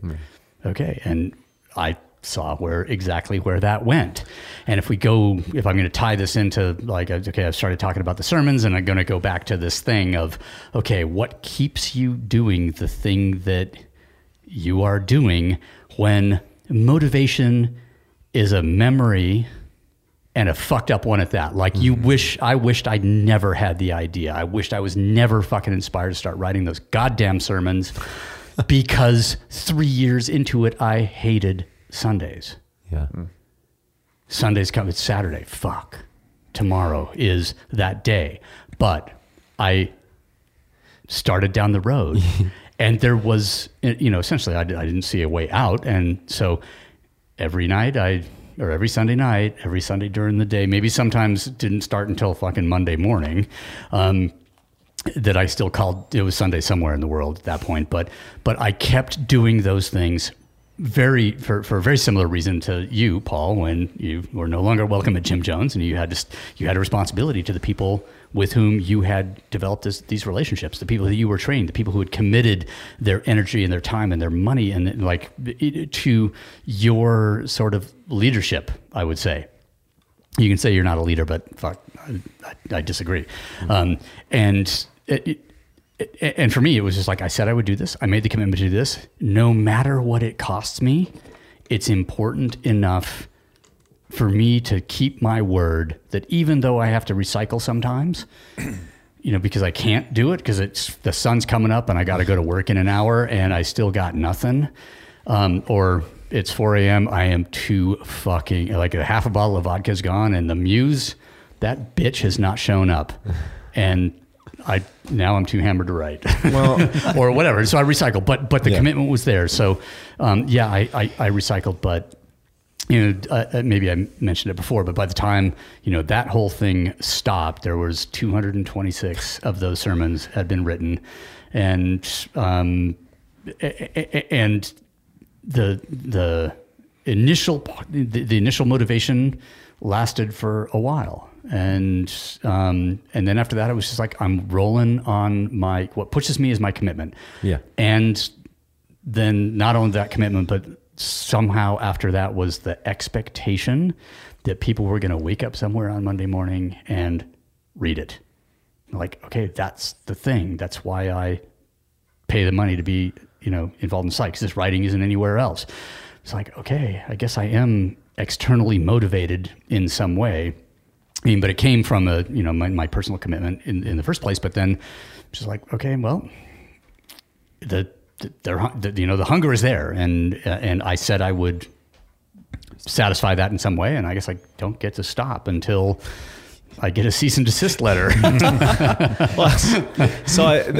That's awesome. I think people don't see anything through. Like that is it makes me think like, well, if the biblical epithet is true, as in God made us in his image, then we're not finished, because humans finish fucking nothing, or they don't see anything through. Yeah, well, we were made in his image. He was a lazy motherfucker. Well, and I propose that, Excuse me. Hashtag some offense. I would propose that, if we are creatures of creation, then we can probably bet on him being tired of what he created, and we're on our own anyway. Yeah.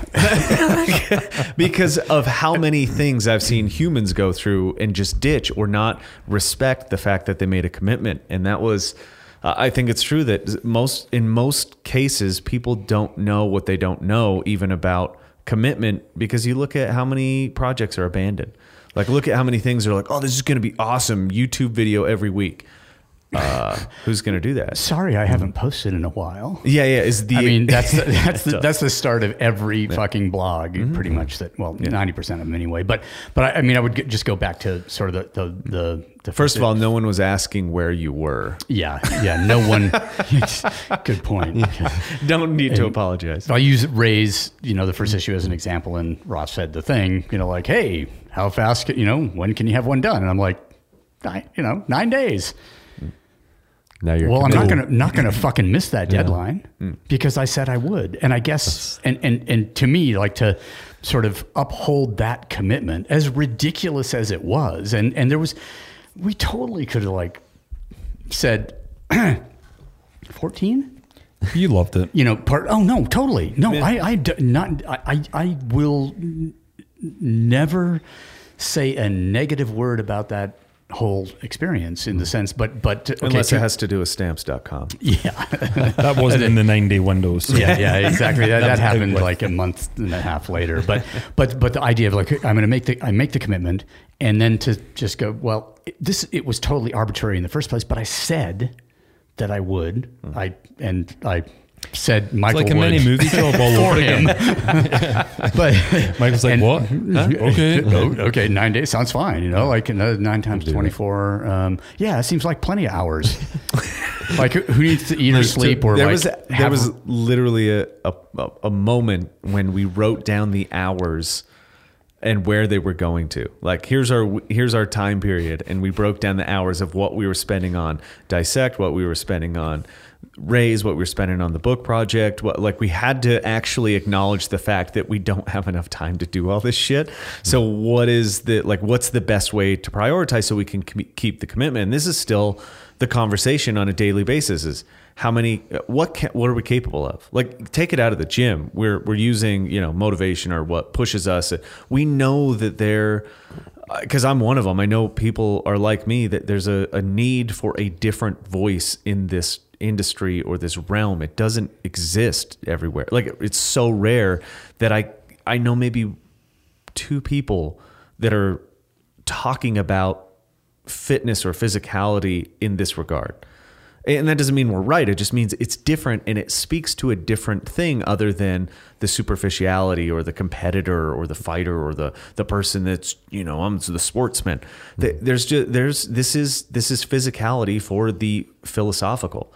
Like, for those that think a little bit more than the average person, the person that asks questions like, why did I do that?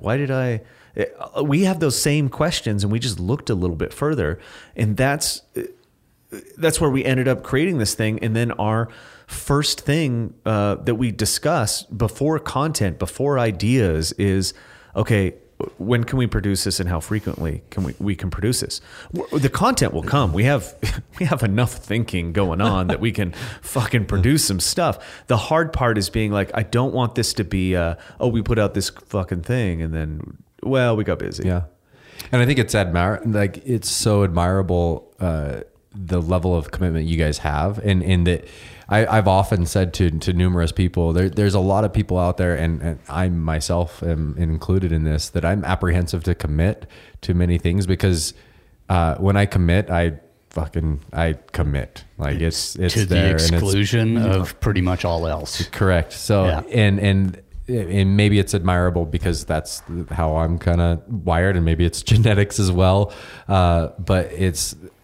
And one of the reasons I wanted to talk about this was one, like, specifics on like twitching and bike riding and whatever the case may be. But in general, like, I've noticed too, like, how hard it is to come up with like content that frequently, and like, how the fuck did you like do that? I mean, I don't necessarily have an answer, but I would say, okay, that I can draw on being an older gentleman. I can, draw on, vast life experience or lessons or notes, things that I've done and learned and taken notes on and remembered in the past, or things that I've done that have become, a part of me or whatever. And so when someone, I have that conversation with someone who is, half my age or less, and this, well, how do you do that? And I'm like, well, live longer, live long enough so that you can, or maybe the more relevant question is, how can I do this? And I'm just like, I'm sorry, you can't. Yeah. Because everything, all you know are the experiences of others, because that's, you've just come out of school. And what are you taught in school? The experience of others. Okay, well, yeah, until you have enough time here on this planet now doing shit and expressing, your own interpretation of the experience and knowledge of others, you ain't got shit to say. So don't start a blog, because it's gonna eventually be, sorry, I haven't posted in a while, but I haven't had shit to say because I'm inexperienced and, shallow. Oh, I'm just unmotivated lately. I just No, you're uninspired. I'm just Life. uninspired. Uninspired.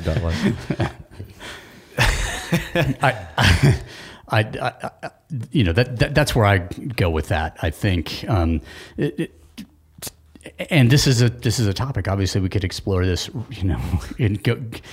pulling a lot of different threads, going down a lot of different rabbit holes. But I think it's something worth examining, and I'm glad that you tricked us into this tonight, Paul. Thank you. Just because it's like we would have been unmotivated if you told us that the subject was motivation. Yeah, totally. I knew it out of the gate. Yeah. I would have just been like, I'm all anti-motivation tonight. And I tried to come up with different words too, because I'm the same. Like I can't stand hashtag motivation. Like every damn day. Do we feel enough motivation from that? I literally TM. wrote down like what pushes. Just do it. What pushes us. I think it's the same family. Yeah, I think it is. Yeah. I think it's actually trademarked by the same company. A little bit in calligraphy, Oh, so it's important. so I know it's important. You meant it. I took time. I committed to that. Yeah, right. Yeah, it you does. did. And he finished. Hey, but notice the difference if you on that note. Notice the difference if somebody sends you a handwritten note or a typed out one. Oh yeah. There's just Wait, a typed out one, is it actually on paper? Or is it like a text typed text, out? yeah, like text, like printed, So right? like a virtual message or Yeah, I don't even know what you a fucking handwritten call it. message. You're like, who the fuck owns a pen? Like, your first question is, When I Yeah, was- typewriter when I was really confused people. writing the cards Yeah. that were going in the various Rays magazines the other day, I had to look around the office for a pen. Yeah. Like I had one here. who has Fuck. a fucking pen? Like, I've got a bunch now, but because I knew that I was going to write bullshit. There's some in my office if you guys need some. Oh, I think we have plenty of pens. We just don't. We use markers instead to write stuff down. But the difference is in like a commitment to the thing. The difference is in, I don't know, it's the small details, and it's not. I don't think anybody I respect is motivated by a picture of anything or something so superfluous as like the tangible world. Like, there's a reason why when you get past age 12, there's not like a poster of a Ferrari on your fucking wall anymore. Like you need some It was other a reason. 911. Yeah, okay. So, yeah. Surprise! The vision boards don't work. Yeah, yeah. You've like moved further geographically north in terms of car production. Yeah. By that point, Yeah. Yeah, exactly. Yeah, what would be on your vision board? Like, fuck, unicorn? Satan? You know what's funny is Henry, Jason, Gal. No. if you look in No. A Seat Ibiza would be on That's mine, right. which is Ibiza. yeah. No, it's a fine vehicle. I had one. One of my first rental cars on the one of the last movies I did. They dropped one of those on me, and I was just like, And you're like, are you like fucking serious? A seat? That's not what's in my deal memo. It Here's says German car or Swedish. Here's an Hello? idea for the next token that we might release. Okay. It's a full-on poster of a Fiat Panda, and at the top it says, "What does it matter? We're all driving to the grave." That's a serious demotivational poster right there. And I think, is it going to be black and white, or do you want to do color? And are we talking? And wait. Let me just go step back on that a little bit further. Like, the image that we're going to use, can we use like a Fiat Panda from the late 80s? Yeah. Because Oh, yeah. like the very boxy one. Yeah. Fucking the ultimate like 4-wheel drive go-kart when I was living in Europe. Fuck, I wanted one so bad. My Oh, man, buddy I had a drove- 91. Oh, that's pretty good. I just drove a new red. one. Yeah, mine was red. So I just got a Fucking new one, killing me. in Corsica, and drove it around. I just rallied. E-brake pulls around corners, everything, the whole gambit. And I could say it is the most gutless 3-cylinder car I've ever fucking driven in my life. 3 cylinders. Going downhill and then taking a corner and feeling the actual like fourth wheel raise up out the ground. New respect for Panda. It handled its shit. Yeah. So as a question to color, yes, but I'm thinking like fluorescent prisms, like 80 sports car. So we're talking like, okay, so somebody got a Fiat Panda and rallied and was, you know, the company was going to go participate in some rallies. So we're talking late 80s. We're looking at some kind of Luxottica, maybe, you know, Italian sunglass company is the sponsor, you know, the presenting sponsor. So you got Fiat, and then you got the sunglass company, and then you got a lot of like a fluorescent pink and lime green and shit. Kind of like a Countach promo poster, but with a Fiat. Yeah. Same company. Growing up, I did have a 6 foot long, you know, one of those 6 foot long banner posters of a Countach on my wall. See? Yeah, Respect. It was awesome. See, Super awesome. Wow, I had was what? a Corgi Oh, car version of that motherfucker. Yeah. yeah, There there's we a go. Countach. Yeah. Oh yeah, Countach with colors. Yeah. So I'm thinking Yeah. Fiat Panda and then a real life Slogo. I'm strangely comfortable with this idea. so here's a great Instagram account that you should follow. Just This is right up Ross's alley. So far, I'm seeing chicks in cars, and a lot of like fluorescent sort of 80s. Yeah. You know, reminiscent of the most I think the most beautiful modern application of the sort of 80s aesthetic would have to be that movie Drive. yeah. Oh yeah, Gadget it pastels. looks like that. Yes, it looks exactly like that. Same fucking color palette. It's just what like I'm talking a Probably same chromed out logo typeface. with hyper fluorescent scorpion jacket. I mean, you're fucking in. That movie was excellent, by the way. Yeah. Favorite, best beatdown elevator scene ever. Ever. Yeah. Highly motivating. Highly motivating. Highly motivated. And on that note, thanks for joining us.